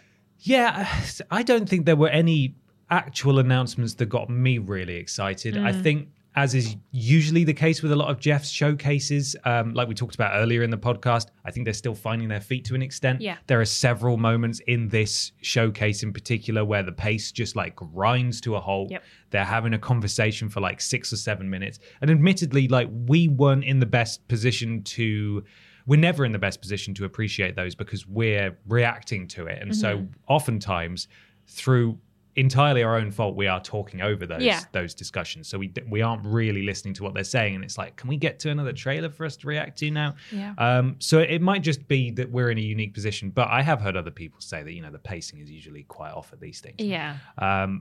There were some things shown that I thought looked cool. However, we already knew about them. Yes. We were just seeing more of them. But it is time to talk about the things that were shown. Are you ready? I am. First up, it was actually a new announcement, I think. Yeah, this I one's think so. brand new. Prince of Persia, The Lost Crown is coming January the 18th, 2024. This looks like it's going back to Prince of Persia's roots. It's a side-scroller, possibly a bit Metroidvania-y. Yeah. The protagonist, the Prince of Persia, I assume, has a very cool haircut. He does. And that was sort of all I took from that. Yeah, pretty much. So much so that it wasn't on half of the... What happened at Summer Game Fest? Yeah, we had to add that one on ourselves. Because it wasn't on the lists that people were putting up. Then we got a big look at Mortal Kombat 1, the first game in the franchise. This is the first game they've ever made. We got a gameplay trailer. We got lots of look at gameplay, lots of look at fighting. They've talked about the new cameos mechanic in that you pick your main fighter and then one of the other fighters is a cameo fighter and will just appear sometimes to just do a bit of fighting and disappear again. Nice. You don't control them. They just come on when they want, kick someone in the face, and then disappear again. Sick. They did say that some characters aren't... It's like some characters can be used as cameos and can be your main fighter, but some characters are just going to be cameos. So people might be a bit sad if their character's stuck behind the camera. He did, because Peter said that while we were reacting, and then I think Ed Boon, who was on stage, did then clarify that, hey, not some of them that are cameos will also be playable. So don't worry that if your favorite fighter is so far announced as a cameo, they may also actually be playable. Yeah. I'm not a fighting game expert. It sounds a bit like my very brief experiences with Tekken Tag Tournament, or more recently, Marvel vs. Capcom 3 Ultimate on the PlayStation Vita, where you fight with a team of characters. There was a lot of people saying and that. you could press a button and say you've got Wolverine on your team. Instead of switching to Wolverine, Wolverine can come in and go, snicked, and then disappear off again, something like that. But the fatalities looked horrible, which is absolutely perfect for Mortal Kombat. Really just disgusting, fleshy, squelchy noises. Exactly what you would want from a Mortal Kombat game. Yes, and it's coming in September, specifically on the 19th. Very soon. Very soon. A nice turnaround from announcement to release. They announced it like 2 weeks ago, yeah, and now it's coming out in 2 months, which is great. Fantastic. Love that. Then Capcom went full Capcom. Yeah. We've got Mecha Ryu and Mecha Guile from Street Fighter 6 in particular are coming to Exoprimal. Yeah. Which is the robot dinosaur game that they've been teasing for a while. Yeah, that's coming out on Xbox Game Pass Day 1. It's Street Fighter 6 X Exoprimal, or Exoprimal X Street Fighter 6 is what they're calling it. It's two franchises their own. I don't know why they're calling it that. I don't know why Ryu is robot, but he does Hadouken robot dinosaurs. He did Hadouken a dinosaur, yeah. In the trailer, He's also just like punching a T-Rex at one point. Fantastic. Brilliant. I mean, what more could you want? It's great. Nothing. Well, actually, there is something more I want, and that's Nicolas Cage in Dead by Daylight. Why? Who knows? He was there, and he turned up in a mint green satin suit. He did. Outshone Jeff big time. Yeah, you didn't like Jeff's outfit, did you? He didn't. No, I didn't like his outfit very much. I wanted to put a bit more effort in. Everyone up overshined him when they turned up. Sam Lake did, for sure. Yeah, for sure. Yeah. He's going to be a survivor, which I think is a miss. I think he should have been a monster. Yes. Just how funny would it be if, because in the trailer it's in like a movie studio, things have been knocked down. How funny would it be if it's just Nicolas Cage has been method acting and he's gone feral, and he's chasing a bunch of people around with a knife, just trying to kill them? That would be great. It would also make it feel more special because only one person gets to play as the killer, right? Yeah, as exactly. The monster, so. And multiple people can be Nicolas Cage even. Yes. Sorry, but like. How boring. He doesn't say anything. He's just going to like go, and then run around a bit. So I was very confused by this because this was apparently leaked last week. week. I knew that he was going to be in I thought it was the actual announcement. I didn't realize it was a leak because Jeff, the way this was presented at Summer Game Fest was that this is a brand new announcement. Yeah. And that took me by surprise because I thought we knew this. I'm almost convinced either it was leaked or someone already announced it. Maybe it was a dream. Did we all have just the same I don't know, dream? Maybe we all had the same dream. Cage was coming to maybe he Dead was by Daylight. investing our dreams. But yeah, he's coming on the 25th of July. I think you can sign up to do like an early test run with him if you want to, if you're that invested. But yeah, he's coming. If you love the Nig. One we accidentally skipped over. Free-to-play action RPG Path of Exile 2 is available on July the 18th. I feel like I've heard a bit of chatter that it's a good time to show this because everyone's obsessed with Diablo 4 at the moment. And it looks very similar. It's presented in a similar style. And if you like that, probably like this as well. Yeah. So that's coming really soon. Yeah.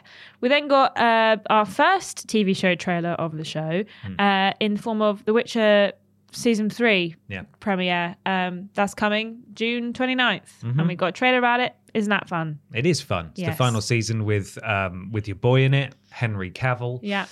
I've watched season 1 and 2 of The Witcher, but I feel like I'm indifferent and I'll watch season 3 as well. It's one of those shows where it's like, oh, the new season's out. I'll watch that. And then I'll immediately forget about it and never think of it ever again. Yeah. It's good. It's Mums love it. Mums love it for some reason. Why do the mums love it? That's Henry weird, isn't Cavill. it? I don't know. Tell us if you know why the mums love The Witcher 3. No, The Witcher Season 3. Season 3. Yeah. Then I seem to have had a stroke because I've written about Witchfire, which is the new witch hunting FPS, but I've written it WOTHC. Wothk. I don't know how I've done that. Wothk hunting. It's a witch hunting FPS that's entering early access on the 20th of September. We got a bit of gameplay. Looks relatively interesting. Very much similar to a lot of the first-person shooter, magic-y things we've got coming out. Yeah. I think it's from a studio that's made a few other things as well. Bulletstorm. Yes. The Vanishing of Ethan Carter. Two very different games. Yep. And this is very much more like Bulletstorm. Yeah. Bulletstorm? That is the right name? Yeah, okay. I want to keep saying Bullet Hell, but that's a genre. That's not what I mean. Bulletstorm. PSVR 2 has a new FPS game, Crossfire Sierra Squad, that is dropping in August. I mean, the trailer for this about that, looked so cool. It was more live action than actual gameplay. Yeah. It was fine. We'd already heard about that at the PlayStation Showcase, so it wasn't new information. It's just it's a shooter. It's a shooter. If you like those, it's probably going to be realistic to an extent, I'd have thought. Not really sure. Then a game that we weren't sure if it was Remnant, but it was Remnant. It could be Remnant 2. Remnant 2 is coming to PlayStation 5, PC, and Xbox Series on July 25th. Yes. So if you're a fan of Remnant, the second one's coming out very soon. I played the first Remnant after it went on PS Plus, played it in co-op. It was absolutely fine. But I still enjoyed it in co-op. It's like a Souls-like shooter. And I had a good enough time with it. I will play this, probably not a launch, but it's coming really soon. Yeah. Sonic Superstars. That is an announcement of a brand new game. Yeah. It's a 4-player, side-scrolling, traditional Sonic game. They showed the sort of original pixel art style, and then there was this sort of newer art style, and they were going between the two almost to suggest, hey, maybe both art styles will be in the game. You can change because there was like those pixel squids at one point that you turned into. Okay, so maybe there is a combination of both. Like there's different areas that have got different stuff, which is interesting. People were very excited about this. Yeah. Yuji Naka can look at it from prison. Yes, he can. He's appealing that. He might. If you've not heard, Yuji Naka has now been sentenced to 2 years in prison. Yeah. He is appealing. He may not go to prison. Either way, he wants to play Sonic. He's probably not involved in this game. Yeah. I don't think he's been involved in Sonic for a long time, to be fair. But this is a brand new game, as far as I'm aware. People are very excited. 4 players. Yeah. So you can all get lost as you go fast and that. Exactly. Then the biggest announcement of the night, Honky Star Rail. Honky Star Rail. It's finally coming to PlayStation 5 in it's quarter 4 this year. It's pronounced Honky Star Rail to be clear. But we call it Honky Star Rail. We do call it Honky Star Rail. It's coming to PS5 in quarter 4 this year. Isn't that exciting? It's very anime-ish inspired. You know, it's one of those games. You know our opinions It's one of those ones. It's one of those ones. So do that. Lies of P is arriving on September the 19th, and a free demo is available right now. I'm not sure which platforms. It's definitely on PS5. Everything. It's everything. PC and on Xbox. Everything. Well, it's not on Switch, but everything I've downloaded the demo. I haven't had a chance to play it. This is the dark retelling of Pinocchio that's very much like Bloodborne, really, than Dark Souls. And when I saw the gameplay of it, I think last year, it really appealed to me in a way that most Souls-likes don't. And so I'm looking forward to giving the demo a try. I'll talk about it next week on the podcast. Jiminy Cricket sounds like a Marvel character. Yeah, Jiminy Cricket was sort of wisecracking at the end. And I was like, oh man, part of me doesn't want this to be a dark retelling of Pinocchio. It could just be a little android boy that's sort of like, it doesn't need to be a retelling of Pinocchio. It could just take themes from Pinocchio. Like he's a boy who's been created and trying to find meaning or something. I don't know. The whale was like a submarine, so it's not exactly the same. True. It's not your mum's. It's very Pinocchio. different. It's not your mum who loves Henry Pinocchio. Cavill's Pinocchio. So there we are. Then from the creator of Dragon Ball was a new Sandland. That's the name of the game. It's sort of mech, sort of demon. The demons and humans are living in harmony, and it's up to a demon and a human to save the human race. Yes. There's no release date for that yet, but it looked interesting. The art style was very nice. It looked very pretty. Made in Unreal 5, and then a guy in the crowd went, Unreal. It's made in Unreal. Yeah, he was very excited. He's so excited about it. But yeah, that looks pretty good if you're a fan of that kind of game. Visually looks lovely in Unreal Engine, adapting that sort of art style. I think it's adapted from a manga. Yes, that is what they said. So we're all big manga fans here, so we're not familiar, unfortunately, but there we are. Quite exciting, though, is the announcement of another showcase within a showcase, and that's Annapurna Interactive are doing their own showcase. I'm trying to find it on my notes. I've lost it. On June the 29th, so the end of this month, Annapurna has really come into their own as a publisher, I think. They have. They first arrived onto the scene, as far as I was aware, from my perspective at least. They came onto my radar with What Remains of Edith Finch. Yeah. And that was excellent. And since then, they published loads of really interesting, not quite indie, but sort of indie games, including most recently that we've talked a lot about, Stray.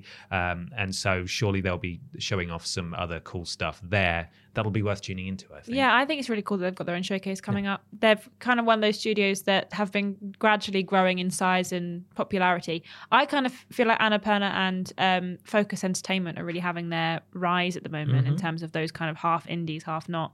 And potentially people are hoping for an Xbox release date for Stray, because it's not on Xbox, and that was in the trailer for the showcase, and that's already out. So either there's a DLC coming, or they're announcing it for Xbox as well, which would be great. Then after that, we got a first look at Amazon Games' new MMORPG, Throne and Liberty, that's coming, and they want players. At the end, it said players wanted. Please. So that's going to be interesting. Amazon's last MMORPG, I don't know what happened to that. I don't even know the name of it. It was popular for a while, and then, like every live service game, died, I think. People might still be playing it, but I've not had anyone talk about it for about 12 months. It did. I felt like everyone was talking about it for a month, and then I didn't hear about it again. MMO's not really the kind of game that I have the time for. Excuse me, and I'm certainly not interested in sitting at a PC for hours at a time playing games. That's just not how I personally want to play games. Throne and Liberty it just looked like a fantasy MMO. It's going to find an audience. What will be the real test is whether that audience will stay. And that is true for every new MMO. So we will see. It's got Amazon behind it, but that doesn't guarantee anything with MMOs. So look forward to that, I suppose. You can test it soon. That's why they want players. So go look up Throne and Liberty if you're interested. Warhaven, you've written here, the almost chivalry-looking online medieval war game, but with magic, is arriving autumn 2023. Yeah, we first saw, we were like, is this Shiv? Is this another Shiv game? And then it cut to gameplay where there was a bunch of men with names above their heads as if they were online, killing each other in various ways, and then a magician at the end of the trailer formed them all back together again. Yep, I think that's fair. It's not really for me. Nope, me neither. But it's coming soon. Yes. Party Animals, however. Yeah. That's a game I feel like we've known about for years. I'm almost had convinced myself this game was out. Yeah, how is it not out? I thought it was out. The game's already been done. I thought, maybe they're just doing more content for it, because there's a bunch of clips of streamers playing it. But no, it's coming out in September, which... cool. We already thought it was out, but another party game. We're always big fans of those. We like Gang Beasts, that kind of thing. So more than interested to play Party Animals. Yep. Then we got another trailer for Crash Team Rumble that's coming out on June 20th. We've already seen a lot about this. It's an online 4v4 thing where you collect Wumpa fruit and then you put them in a bank. Peter needs to be here for this one. Peter knows all about it. I mean, I know all about it, but that's basically it. So 4v4, you collect Wumpa fruit, you try and stop the other team from getting Wumpa fruit, you put them in the bank, first team to collect the right amount of Wumpa fruit wins. And there's 2 characters that they announced last night that are coming to There's a season pass, I think. Yeah, something like that. Yeah, not interested in that even a little bit. Yeah, we'll see how this one does. Certainly, Peter, I imagine, will be covering it for us when it comes out as the resident Crash fan. Yeah. But yes, coming in just a couple of weeks, really, isn't it? 2 weeks' time-ish. We got a gameplay trailer for Alan Wake 2, which is coming on October the 17th, also with a release date there. So again, another one that's coming quite soon. Yeah. I was quite impressed by this gameplay footage because it really shows how they've pivoted into horror more so, I think, than the original game, because I played Alan Wake for the first time last year. Talked about it on this podcast, played the PS4 remaster, or maybe it was the PS5 remaster, actually. And I thought it was... I liked the ideas that it had, but it was definitely of its time. I think I even said that. Yeah. I didn't come away from it loving Alan Wake as much as I was hoping I would. But seeing as they have now slightly altered how this is going to play, you got this FBI agent who's investigating these murders. Yes, that's her name. And she goes into there's like the misdirect. She goes into the cabin. There's a spooky noise, and then a deer jumps through and says, it's just a deer. And then mere seconds later, a giant man with a deer head on his head bursts through the wall, and she has to kill him with a combination of a torch and the gun. Yeah. You play as Saga, and sometimes you play as Alan Wake. And the way that they were talking about it was that like you can swap at any point between the two. We didn't get to see any of how Alan plays. No. But I hope it's not like the Medium, in that you have to switch between them to solve puzzles, because that was a bit of a momentum halter in that game. It was a bit. But yeah, looks pretty good. I mean, visually looked pretty. Did look lovely. Pretty. So hopefully Sam Lake came out to talk about it as well. He did, and he looked fantastic. Max Payne in his suit. Lovely stuff. Yeah, it was great. Then we got a trailer for Warhammer 40k Space Marine 2. There's always a Warhammer 40k game coming out. There is. This time it's Space Marines. Doesn't stop. You can play, was it 3 people co-op and kill ghoulies. Hey, after playing a bit of Vermintide, I feel like I'm reformed now. Well, I've always wanted to play Vermintide, but I kept it kind of like snuck under the radar for me. And then every time I see it, I'm like, oh yeah, there was that one I really wanted to play, and then didn't. So maybe Space Marines will reignite my passion to play Vermintide. But that's coming this winter. Winter. You compared it when we were watching it to Gears of War, mainly because of how large the armor is, but also just because it looks like a big clunky shooter. Yeah. And I have heard since then other people say, oh yeah, this is the one that they've described as like being Gears of War adjacent. This is their Gears of War game. So clearly I'm ahead of you're the an curve. expert. Yeah. So if you want some Gears of War and you fancy some Warhammer 40k, Space Marine 2 might be the one for you. Yeah. Might be the one. Yes, Your Grace. Snowfall. Yes, Your Grace, Snowfall. There's no comma or Yes, Your Grace, Snowfall. I don't think Your Grace is called Snowfall. No, it's a subtitle. Your Grace, Snowfall. Yeah, that's coming in 2024. Love the art style. For this one. It looks really interesting. You basically have to run your own kingdom or queendom, and there were clips of you sat on your throne and resolving disputes. I need potatoes. Yeah, someone was complaining about their potatoes. You meet with other monarchs and dignitaries, and then there was a bit when you're in an actual battle as well, fighting. And you're building your town up, and then there was battle and stuff. It looks really interesting. It was probably the most visually different of all the stuff that we saw yesterday. So yeah, it stood out amongst everything else. Yeah. Then we got horror director / writer John Carpenter's Toxic Commando, which is coming, I don't know when, it was announced. It's apparently an 80s vibe co-op ghoulie fighting game. Ghoulie fighting. I've added the word ghoulie in, but there's like zombies and monsters, and seemingly there's like 4 people you can play in a squad. You can drive in a car, you can shoot, you can punch, you can throw grenades, you can do swords. So there was lots of interesting content there, and it might be a bit cheesy, a bit hammy. Doesn't take itself very seriously. It was they were cracking wise in the singing, trailer and just shooting loads and loads of zombies from their armored truck. That could be a good laugh, that one. It could be, depending on how it turns out. Yes. Baldur's Gate 3 revealed Jason Isaacs voicing Lord Enver Gortash, which is a great name. The game releases on the 31st of August. I don't think I love Jason Isaacs, but I don't think his character model looks right. I look so weird. He's a weird looking dude. Not Jason Isaacs, his character. I think every character that Jason Isaacs should portray from now on should look like, I think it's Field Marshal Zhukov from Death of Stalin, just wearing loads of medals and he's just furious all the time. That's the only character he should play now. Well, the weirdest thing about it was that he was basically this guy that, like, he dyed his hair black, like he was wearing a wig, because he was kind of like an older looking guy with like dark black hair that was all scruffy, like almost like Final Fantasy vibes.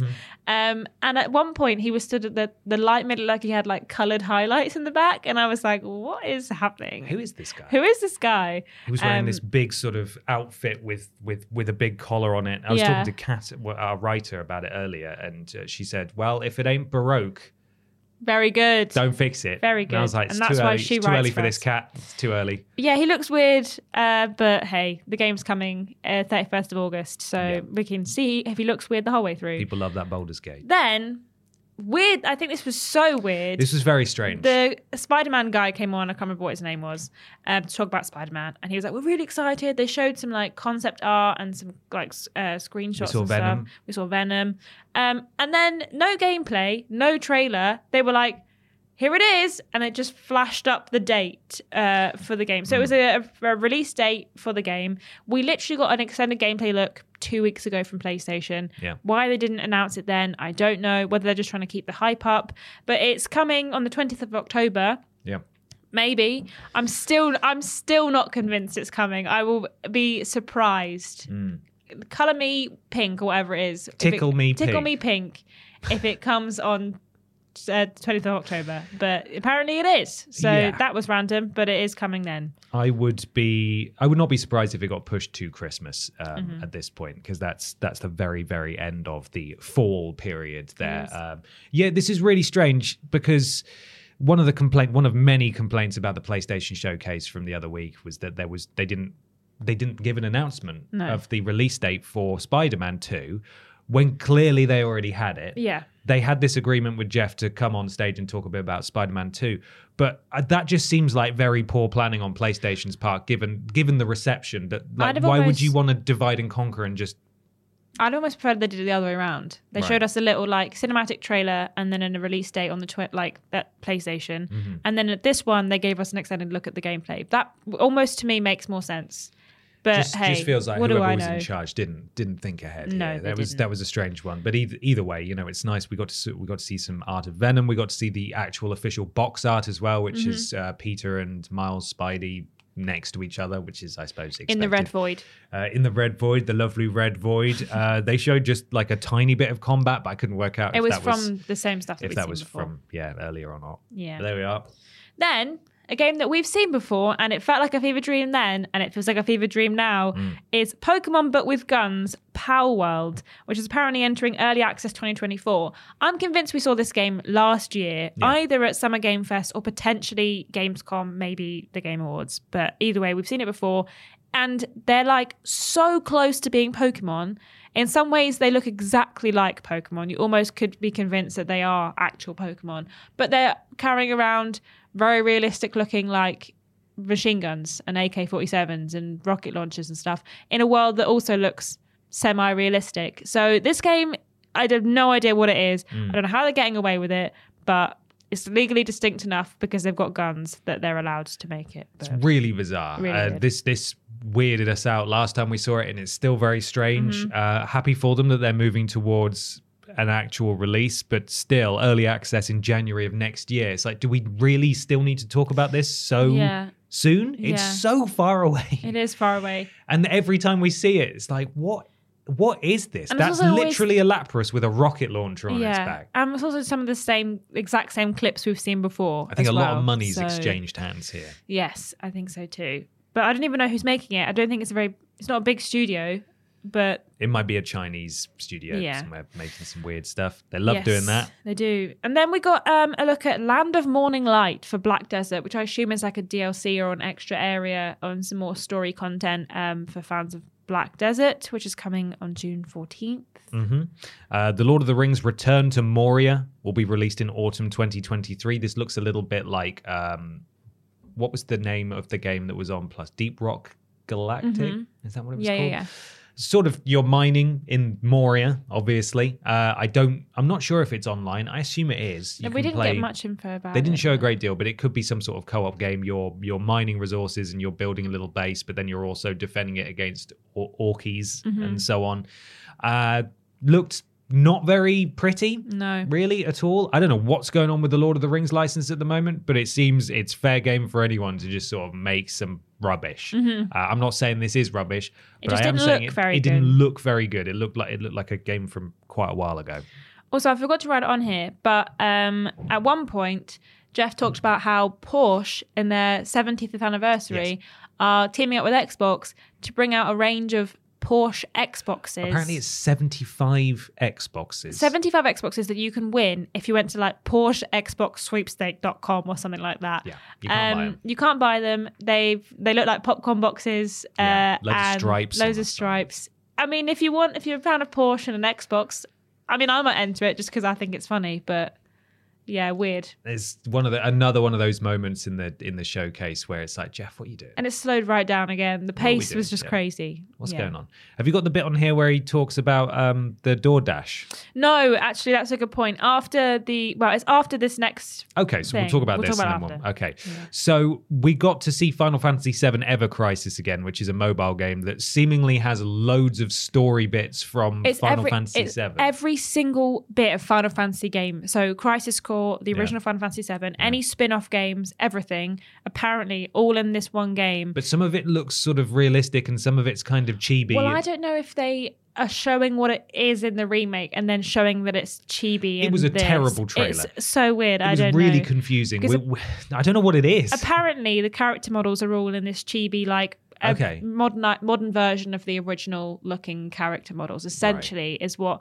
When I got home, my boyfriend was telling me all about it because he's already apparently signed up for the early access of it because he's really excited. But apparently, it's every single bit of Final Fantasy VII content you could ask for in one handy-dandy mobile game that will destroy your phone. Yeah, I was going to say, I won't be able to play this on my phone. And also, that's the last place I'd want to experience that. Yeah, exactly. But hopefully now that it's coming out, that everyone can go back to working on other things.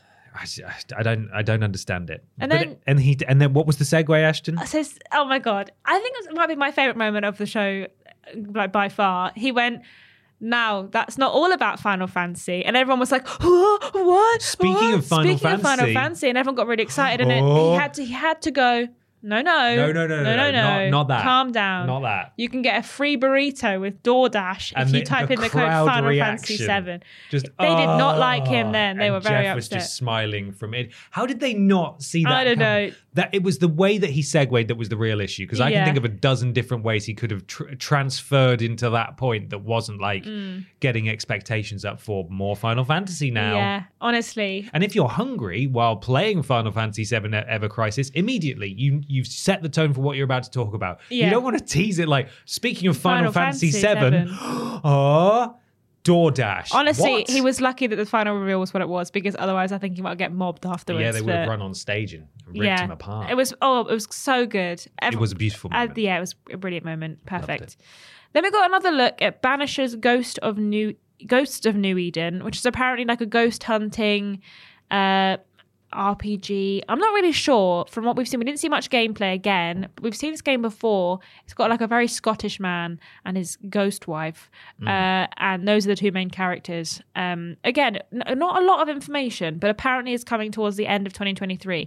I don't think we've seen any gameplay for this game. It's only been CG trailers, which is always great. Did we see a bit last night? I don't know if we saw a lot. I don't really remember. It didn't stick out to me. I've heard a few people saying, "Oh, that looked really interesting," but I can't say when I was watching it that it really stood out all that much. But there we are. Yeah. Then we got the latest Yakuza / Like a Dragon game, and I'll tell you the name in a minute. But it starts with Kazuma Kiryu, the usual protagonist of the Yakuza games, kneeling there, dressed in sort of casual attire. Then he dresses up as a suit, and he's like some sort of secret agent. Yeah. And he's fighting. He opens a big door, and there's like a neon city underground, or there's just a big fairground gate looking thing, and he fights loads of people. He just beats up loads of people with objects like you would expect, and then they announce the name of the game and it's just it's so good, man. Chef's kiss. It's called Like a Dragon Gaiden, The Man Who Erased His Name, which is one of the longest names for a game I've ever had. Catchy and it's as phenomenal. well. It's so good. If you like Yakuza or Like a Dragon, you're going to enjoy this probably. And it's coming Like on a Dragon Gaiden, The Man Who Erased His Name. It's coming on the 9th of November as well. It is. Then we got to look at a sort of spooky underwater submarine style, like, well, I don't really know. Sometimes in a submarine, sometimes you're out of a submarine and it's kind of a spooky, something's happening under the sea. This guy's been down here for a long time. And it's called Under the Waves. And it's coming August 29th. So we'll see more about that very soon. Hopefully. Looked a bit sort of Soma crossed with Subnautica. I thought the gameplay looked a bit like Deliver Us Mars, but under the water. Yeah. So yeah, that's going to tick some boxes for sure. Yeah, I quite like the look of that. It was interesting. Yeah. What do we got here? Call of Duty Modern Warfare and Warzone Season 4 trailer. It's coming June the 14th. I think that's a new map, so get excited if you're still playing Warzone. Yeah. Fae Farm. Gosh, she was so excited to talk about that. Coming to PC and Switch. Oh yeah, this was the one. Yeah, September the 8th. Sorry, this is the one where the trailer had the voiceover of a woman speaking in the TikTok inflection. Yeah. So you do a good impression. We can't wait to discover what we're gonna discover. Like she just kept going up. At like the end of she the was sentence. so excited. It wasn't even a sentence. Every word, every other word, she was like, "We're going to discover what the world has in store." And it's like, what are you saying? Every single sentence in that trailer was spoken with the same inflection. I didn't even look at the gameplay. Infuriating. Yeah, to honestly, watch. I don't remember anything about the gameplay or anything at all. I just We're remember the going guy. to farm. Meet new friends along the way. It's just the TikTok woman who already speaks like the most unhinged thing ever because it's a Chinese app and so they don't know how to do English vocal patterns. And now people are affecting that in their everyday speech and that's horrifying. Yeah. And now it's in this trailer. Yeah. Sorry, Fae Farm, but you're already dead to me. Yeah. I'm not going to play you. Then a very excited man who apparently is a big fan of flannel, as in he was wearing a flannel shirt. Jeff introduced him as like, he's a big fan of flannel. It's like, what? What? Is this an in-joke, Jeff? Yeah. Talked about the new Marvel Snap game mode that's called Conquest. Okay, you did that. You did it as well there, the inflection. I thought you were going to keep talking. I know, that's why I like doing it. That's good. It was very confusing. So that's coming at some either now or soon. It was very strange. It was really weird encounter between the two of them. They did, what's his name? Pro ZD, or I can't remember what his online handle is, who does the online sketches and stuff, and he played Flack in Borderlands 3. I can't remember what his name is either. You'll know him if you see him. You'll know his voice as well. It was just a profoundly strange trailer with him in it, and also the man who came out on stage, like he had a very strange energy. He was really trying to get Jeff's job. Like he was really like, I know how to work a crowd. Very enthusiastic, but also in like a sort of uncomfortable way where neither knew how to react to each other. Scary way. Yeah, sort of, I don't feel very safe. Yeah. Anyway, that's coming. King Arthur Legends Rise is coming to PC and mobile. Sure as Flip looked like a mobile game. Yeah. Don't really know much more about that. We didn't get to see much about that either. We didn't. Of the dragon.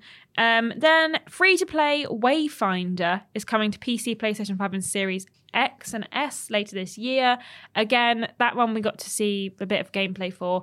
Just looks the same. The overarching dialogue of the story was like, the world's gonna end if we don't do something about it soon. The kingdom has fallen into ruin. And it's just generic story, generic look, generic gameplay, but it's free to play, so I'm sure someone I sort will of play lost it. my temper a bit at that point in You the did a little showcase bit, get a bit because annoyed. I said I try to be as positive as I can going into these things and give every game the benefit of the doubt, but I've heard that exact the kingdom has fallen into darkness. That generic nonsense, fantasy nonsense. I've heard that countless times on these showcases, and I've never heard of these games again because they just need like a paper thin story to carry. Well, they don't. It doesn't even carry anything. Like the gameplay is what people are going to those games for, but the effort that they put into the story is so minimal that they hit all of them hit the same beats every time. It's just, it does not stand out, and it made me lose my temper a little bit. Anyway, Paradox Arc was announced. No, Paradox Arc announced Stellaris Nexus, which is a turn-based space combat and space trash scavenger game. No, they announced 2 games. Oh, for goodness. Okay, you talk about this one. Stellaris Nexus, which is a turn-based space combat game looking thing. Take over the universe. Yes, I remember that one. And then they also announced Space Trash Scavenger. Yes. I remember this bit because I felt like lots of these game trailers started immediately after each other with no separation, and I was kind of confused about because they were all space ones. That's why I wrote it like this.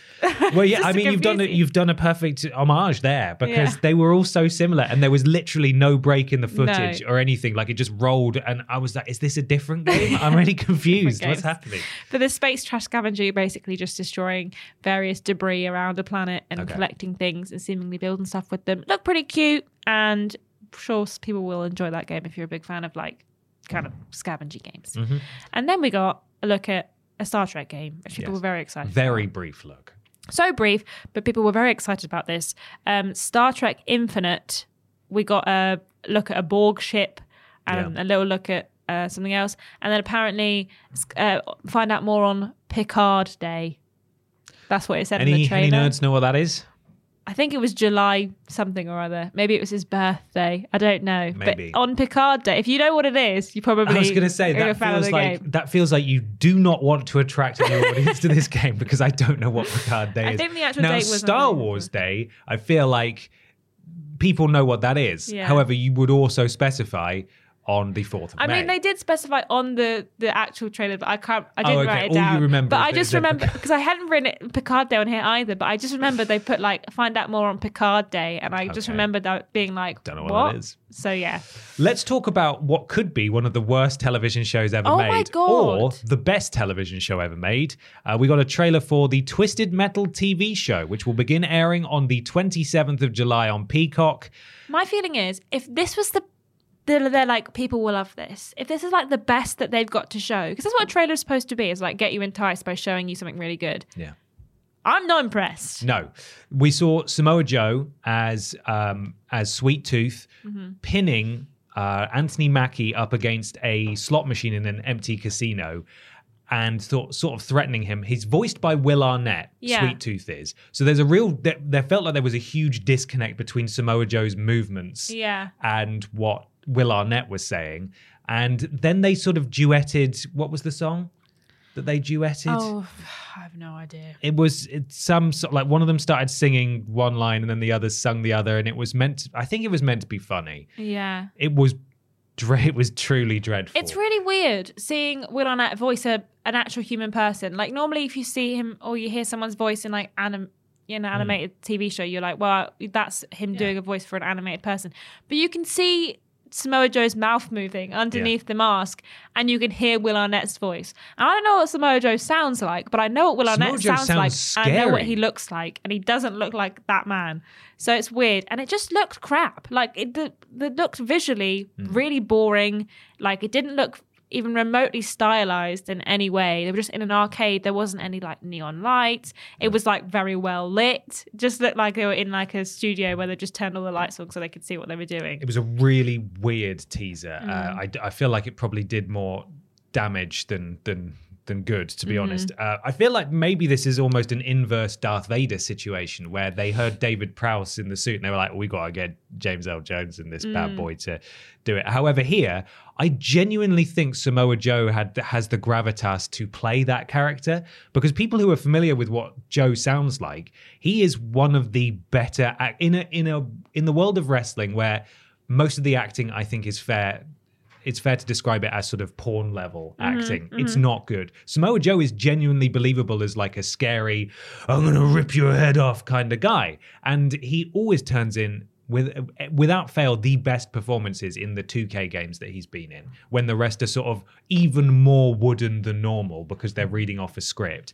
He always stands out. I feel like he could have done a great job. It didn't work for me. I like Will Arnett a lot. It didn't work for me, the combination of the body of Joe and the voice of Will Arnett. And I'm going to watch at least one episode of this. It comes out on your birthday. It does come out on my birthday. Because it could be horrible in like a really good way, Yeah. like in an entertaining. I can't believe this got made. I didn't think it looked very good at all, so maybe it will be bad. Bad, and I like things that are bad. Yeah, good bad in a good way. So yeah, I hope it's bad in a good way. But I don't know anything about Twisted Metal, so I'm not even interested a little bit. But hey, why don't we have a viewing party for the first episode and see if it's really boring? Yeah, if you want to do that on your birthday, Sure, you feel free. Will do. Have people over. Then, a game that I actually thought was potentially one of the most interesting of the show, it was Liz Fanger, something like that. Yeah. The Time Shift Warrior, which is coming this year apparently, where there's kind of, it looks a little bit like Hades almost. You kind of run in, you kill one enemy, and then you reverse time, and your person goes off and you can do something else, and you can solve puzzles and like have a bunch of yourselves out and about fighting while you're doing other stuff. Looks really interesting, to be fair, and hopefully will be interesting when it comes out. But yeah, we haven't got a release date for that yet, but apparently this year, so hopefully, fingers crossed. We saw some more gameplay for Immortals of Avium and a trailer. We got the actor who came out and had a brief talk about it. Obviously, we, full disclosure, have been paid to talk about Immortals of Avium and cover it on the channel before, so just bear that in mind as we discuss it now. But it looked like it has always looked since they've shown it. It's, you know, it's the first-person shooter magic game. Apparently, you're meant to collect the 3 types of magic. Colors of magic. 3 colors of magic is what they called it, which is red, blue, green, or red, green, blue. Maybe yellow. RGB. And yeah, it looks fast-paced. I don't know. I do not know. I literally cannot tell if this is going to be really rubbish or not. It doesn't truly appeal to me that much. I feel like I've seen a lot of it, and none of it's really hyped me up that much. But this time they had a bunch of HUD on screen, which I didn't like very much. There was a lot of HUD. But the game's coming out next month, July 20th. So, and we've only really been talking about it for about 2 months. I don't know if they've just started advertising it, or maybe it was just suddenly being pushed a lot. But yeah, the last 2 months we've seen a lot of trailers for it, every single showcase. I'm convinced we're going to see it again this week at another show. So yeah, that's coming out next month, and hopefully will be good. But yeah, I don't know yet. I'm not sure. I'm not extremely hyped about this one. I think it's definitely one I'm going to wait for reviews for before giving a go. But I'm not convinced to jump in day one, even though it has Gina Torres in it and she's great. Yeah. There we are. Then we got a trailer for Fortnite Chapter 4 Season 3, which introduces rideable dinosaurs. And also, we were talking about the dinosaurs over the top of it, but then suddenly a person-sized transformer, who I assume was Optimus Prime, appeared in the game, so you can play as Optimus Prime. But not big Optimus Prime. Big Optimus Prime. He's just person-sized. Do you get to turn into a tiny lorry? Oh my god, that would be so fun. That would be very cool. But it's called The Wilds, and you're in like a big foresty area. The maps collapsed is kind of what they were saying. I love that they can do this stuff. Fortnite just it doesn't appeal to me, but I'm so impressed by how they respect for it. How they keep messing around with the basic rules of how the game works. Yeah, as someone who was stuck in Warzone, in the same map in Warzone for like a year and a half, and then was begging for a new map, and they gave us one, and it was rubbish. And then we just wanted the old one back. There's another new map coming soon. Maybe I'll give that a go. Probably not, though. It didn't work last time I played it. Finally, Ashton. Yeah, the thing you're most excited for. Final Fantasy VII Rebirth, that's the remake part 2, had a full trailer. It will be released in early 2024, and for some reason, as they bragged, on 2 discs. Now, the last game on PS4 also had 2 discs, but one was an installation disc. Yeah. I don't know if that's a similar case here. The fact they're advertising it leads me to believe that maybe it really will be just a gigantic game. Maybe. Which would be so exciting, because it doesn't feel like... how long has it been? 3 years? Yeah. It will have been nearly 4 years since the first part released. That's a long development cycle. Obviously, there was COVID, but you'd have to assume that a lot of the groundwork, a lot of the reason it took so long the first time around is because they were building the game and the world and the combat system and stuff. And now that's done. Obviously, it will be iterated upon, but surely the ransom of the lion's share, of the dev time can be focused on actually building this huge experience. I think in the trailer they only showed up to sort of halfway through where Disc 2 normally would be, a fight against Genova on the boat, I believe, roughly. It does also lay the groundworks to further explore, can we diverge from the timeline a little bit? They showed some scenes at the start of Aerith and Tifa and Red 13 being saved by Shinra soldiers pulled from the rubble at the end of the first game, which is not something that happened in the original game at all. And then Sephiroth says some ominous stuff like, "Oh, well, is the Tifa who is the Tifa Is it actually her? Who's to say?" Which Maybe. is not something and that was then ever... she was a cowboy. Yes, that does happen in the original Cowboy game. Tifa. That's a flashback. Yeah. That bit is a flashback in the original game. But who's to say? Like, are they going to diverge massively? I don't know. It looks like you can play as Red 13. There's like co-op team-up moves in combat. Looks fantastic. Can't wait. Very, very excited. Yeah, looks good. So it's coming early 2024. It won't be, to be clear. It's absolutely not coming early 2024. Would not be surprised if we don't get this until the end of next year. But we're getting closer, and that's very exciting. Yes. And then after that, there was a Devolver Direct, yes. Which I wanted to quickly talk about because I watched it last night. I've not had a chance It's unhinged. There's a character called Ronathan Trodfield. Brilliant. I love. I think great. he's the best new character they could Ronathan Trodfield. Love 10 it. out of 10 name.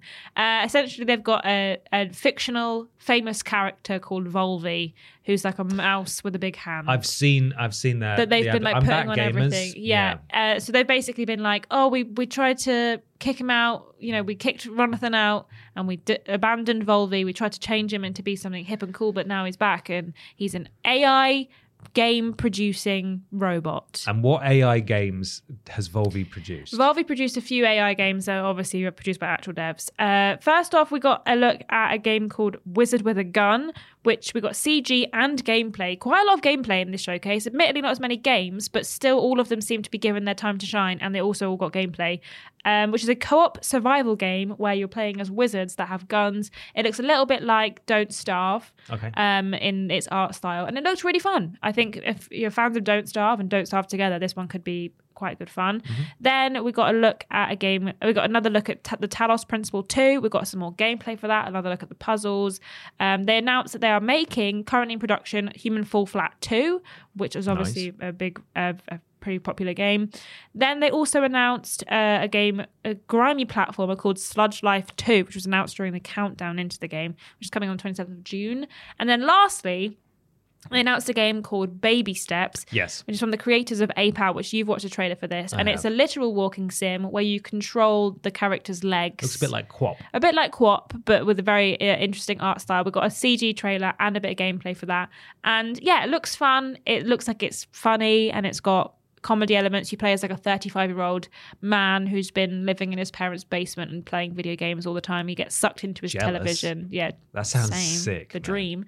And he's in this like big baby onesie, and he's clambering around these areas. And at one point, you see him slide down a mudslide on a hill, and it just looked fun. Could be funny. Could also massively outstay its welcome. Absolutely. Who's to say? But hey, I think one thing about Devolver that I really respect is that even if they do these like ridiculous showcases that are framed around like calling out the industry, specifically this year about AI and how people think AI can just replace devs and everything. They have games to announce, and a lot of the time these games that when they come out, people really enjoy them, and they also show a lot of game when they show the games. They give them their time in the spotlight between all this other stuff. And even though normally I feel like sometimes they can get overshadowed, I don't think they did this year. I think they stood out alongside their like comedy. Didn't have that Nina in it. She wasn't in it this year. Was she not? No. Oh, so Nina Smothers? Yeah, she was replaced by Ronathan Trodfield this year as key character. But yeah, I thought it was really good, and I'm really happy that Devolver are getting these showcases and they can show off what they've got. So I'm going to give it a watch today. I do enjoy them. I think you'd like it.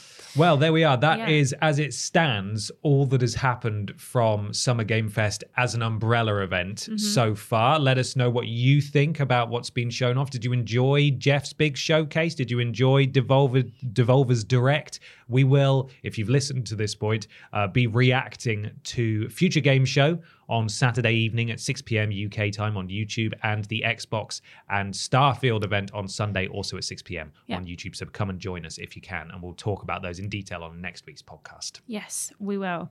Should I tell you where people can find us? Please do. I don't think Peter's going to do it. No, bloody I can't slacker. See him. People can find us on youtube.com and twitch.tv/Team TripleJump for all of our video and live stream content. On Twitch, we're modded by Lord Botovich, Trowling Badger, and Mr. Black. And if you want to use your free Twitch sub that you get with Amazon Prime, you can give it to us. And that would be fantastic. Thanks so much. It's dead easy. To find us on Twitter and Facebook, twitter.com and facebook.com/Team TripleJump for all our video and live stream announcements. Facebook with some legacy content on there as well. Thank you to Fraser for managing those. On TikTok, tiktok.com/@Team TripleJump for our ticks and talks. And if you want to join our Patreon, patreon.com/Team TripleJump.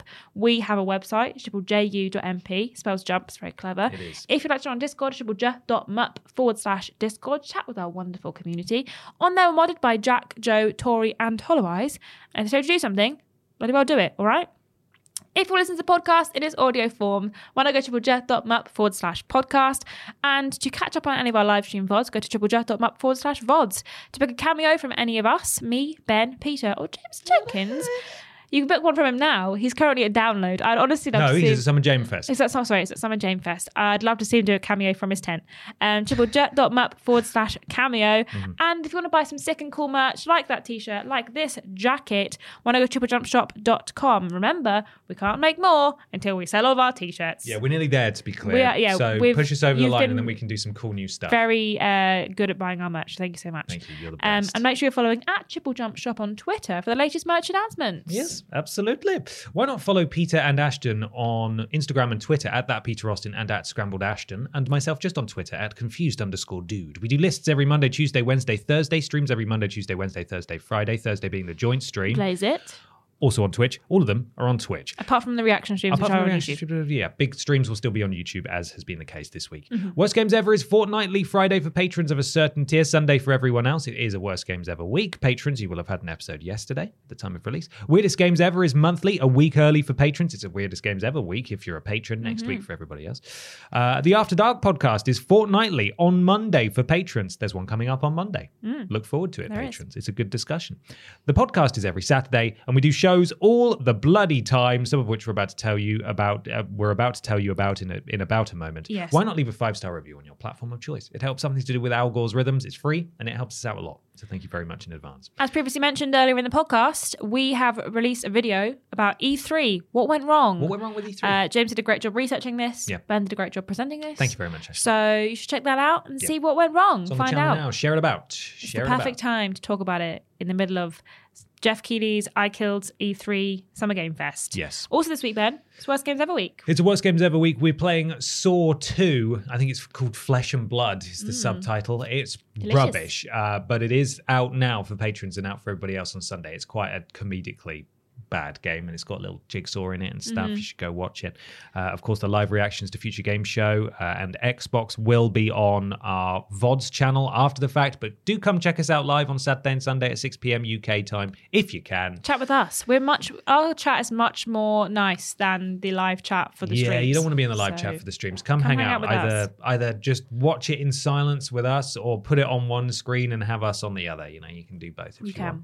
Finally, there's just enough time to talk about this week's sponsor, Ashton. Do you remember what it is? I do. It is, of course, Summer Jam Fest, singular, where all the Jameses get together. Jeff Keighley is supposed to host it, but he's too busy. Yeah, he is too busy. That's fair enough. Yeah. Thank you so much for watching / listening. We'll see you next time. Bye. Bye-bye.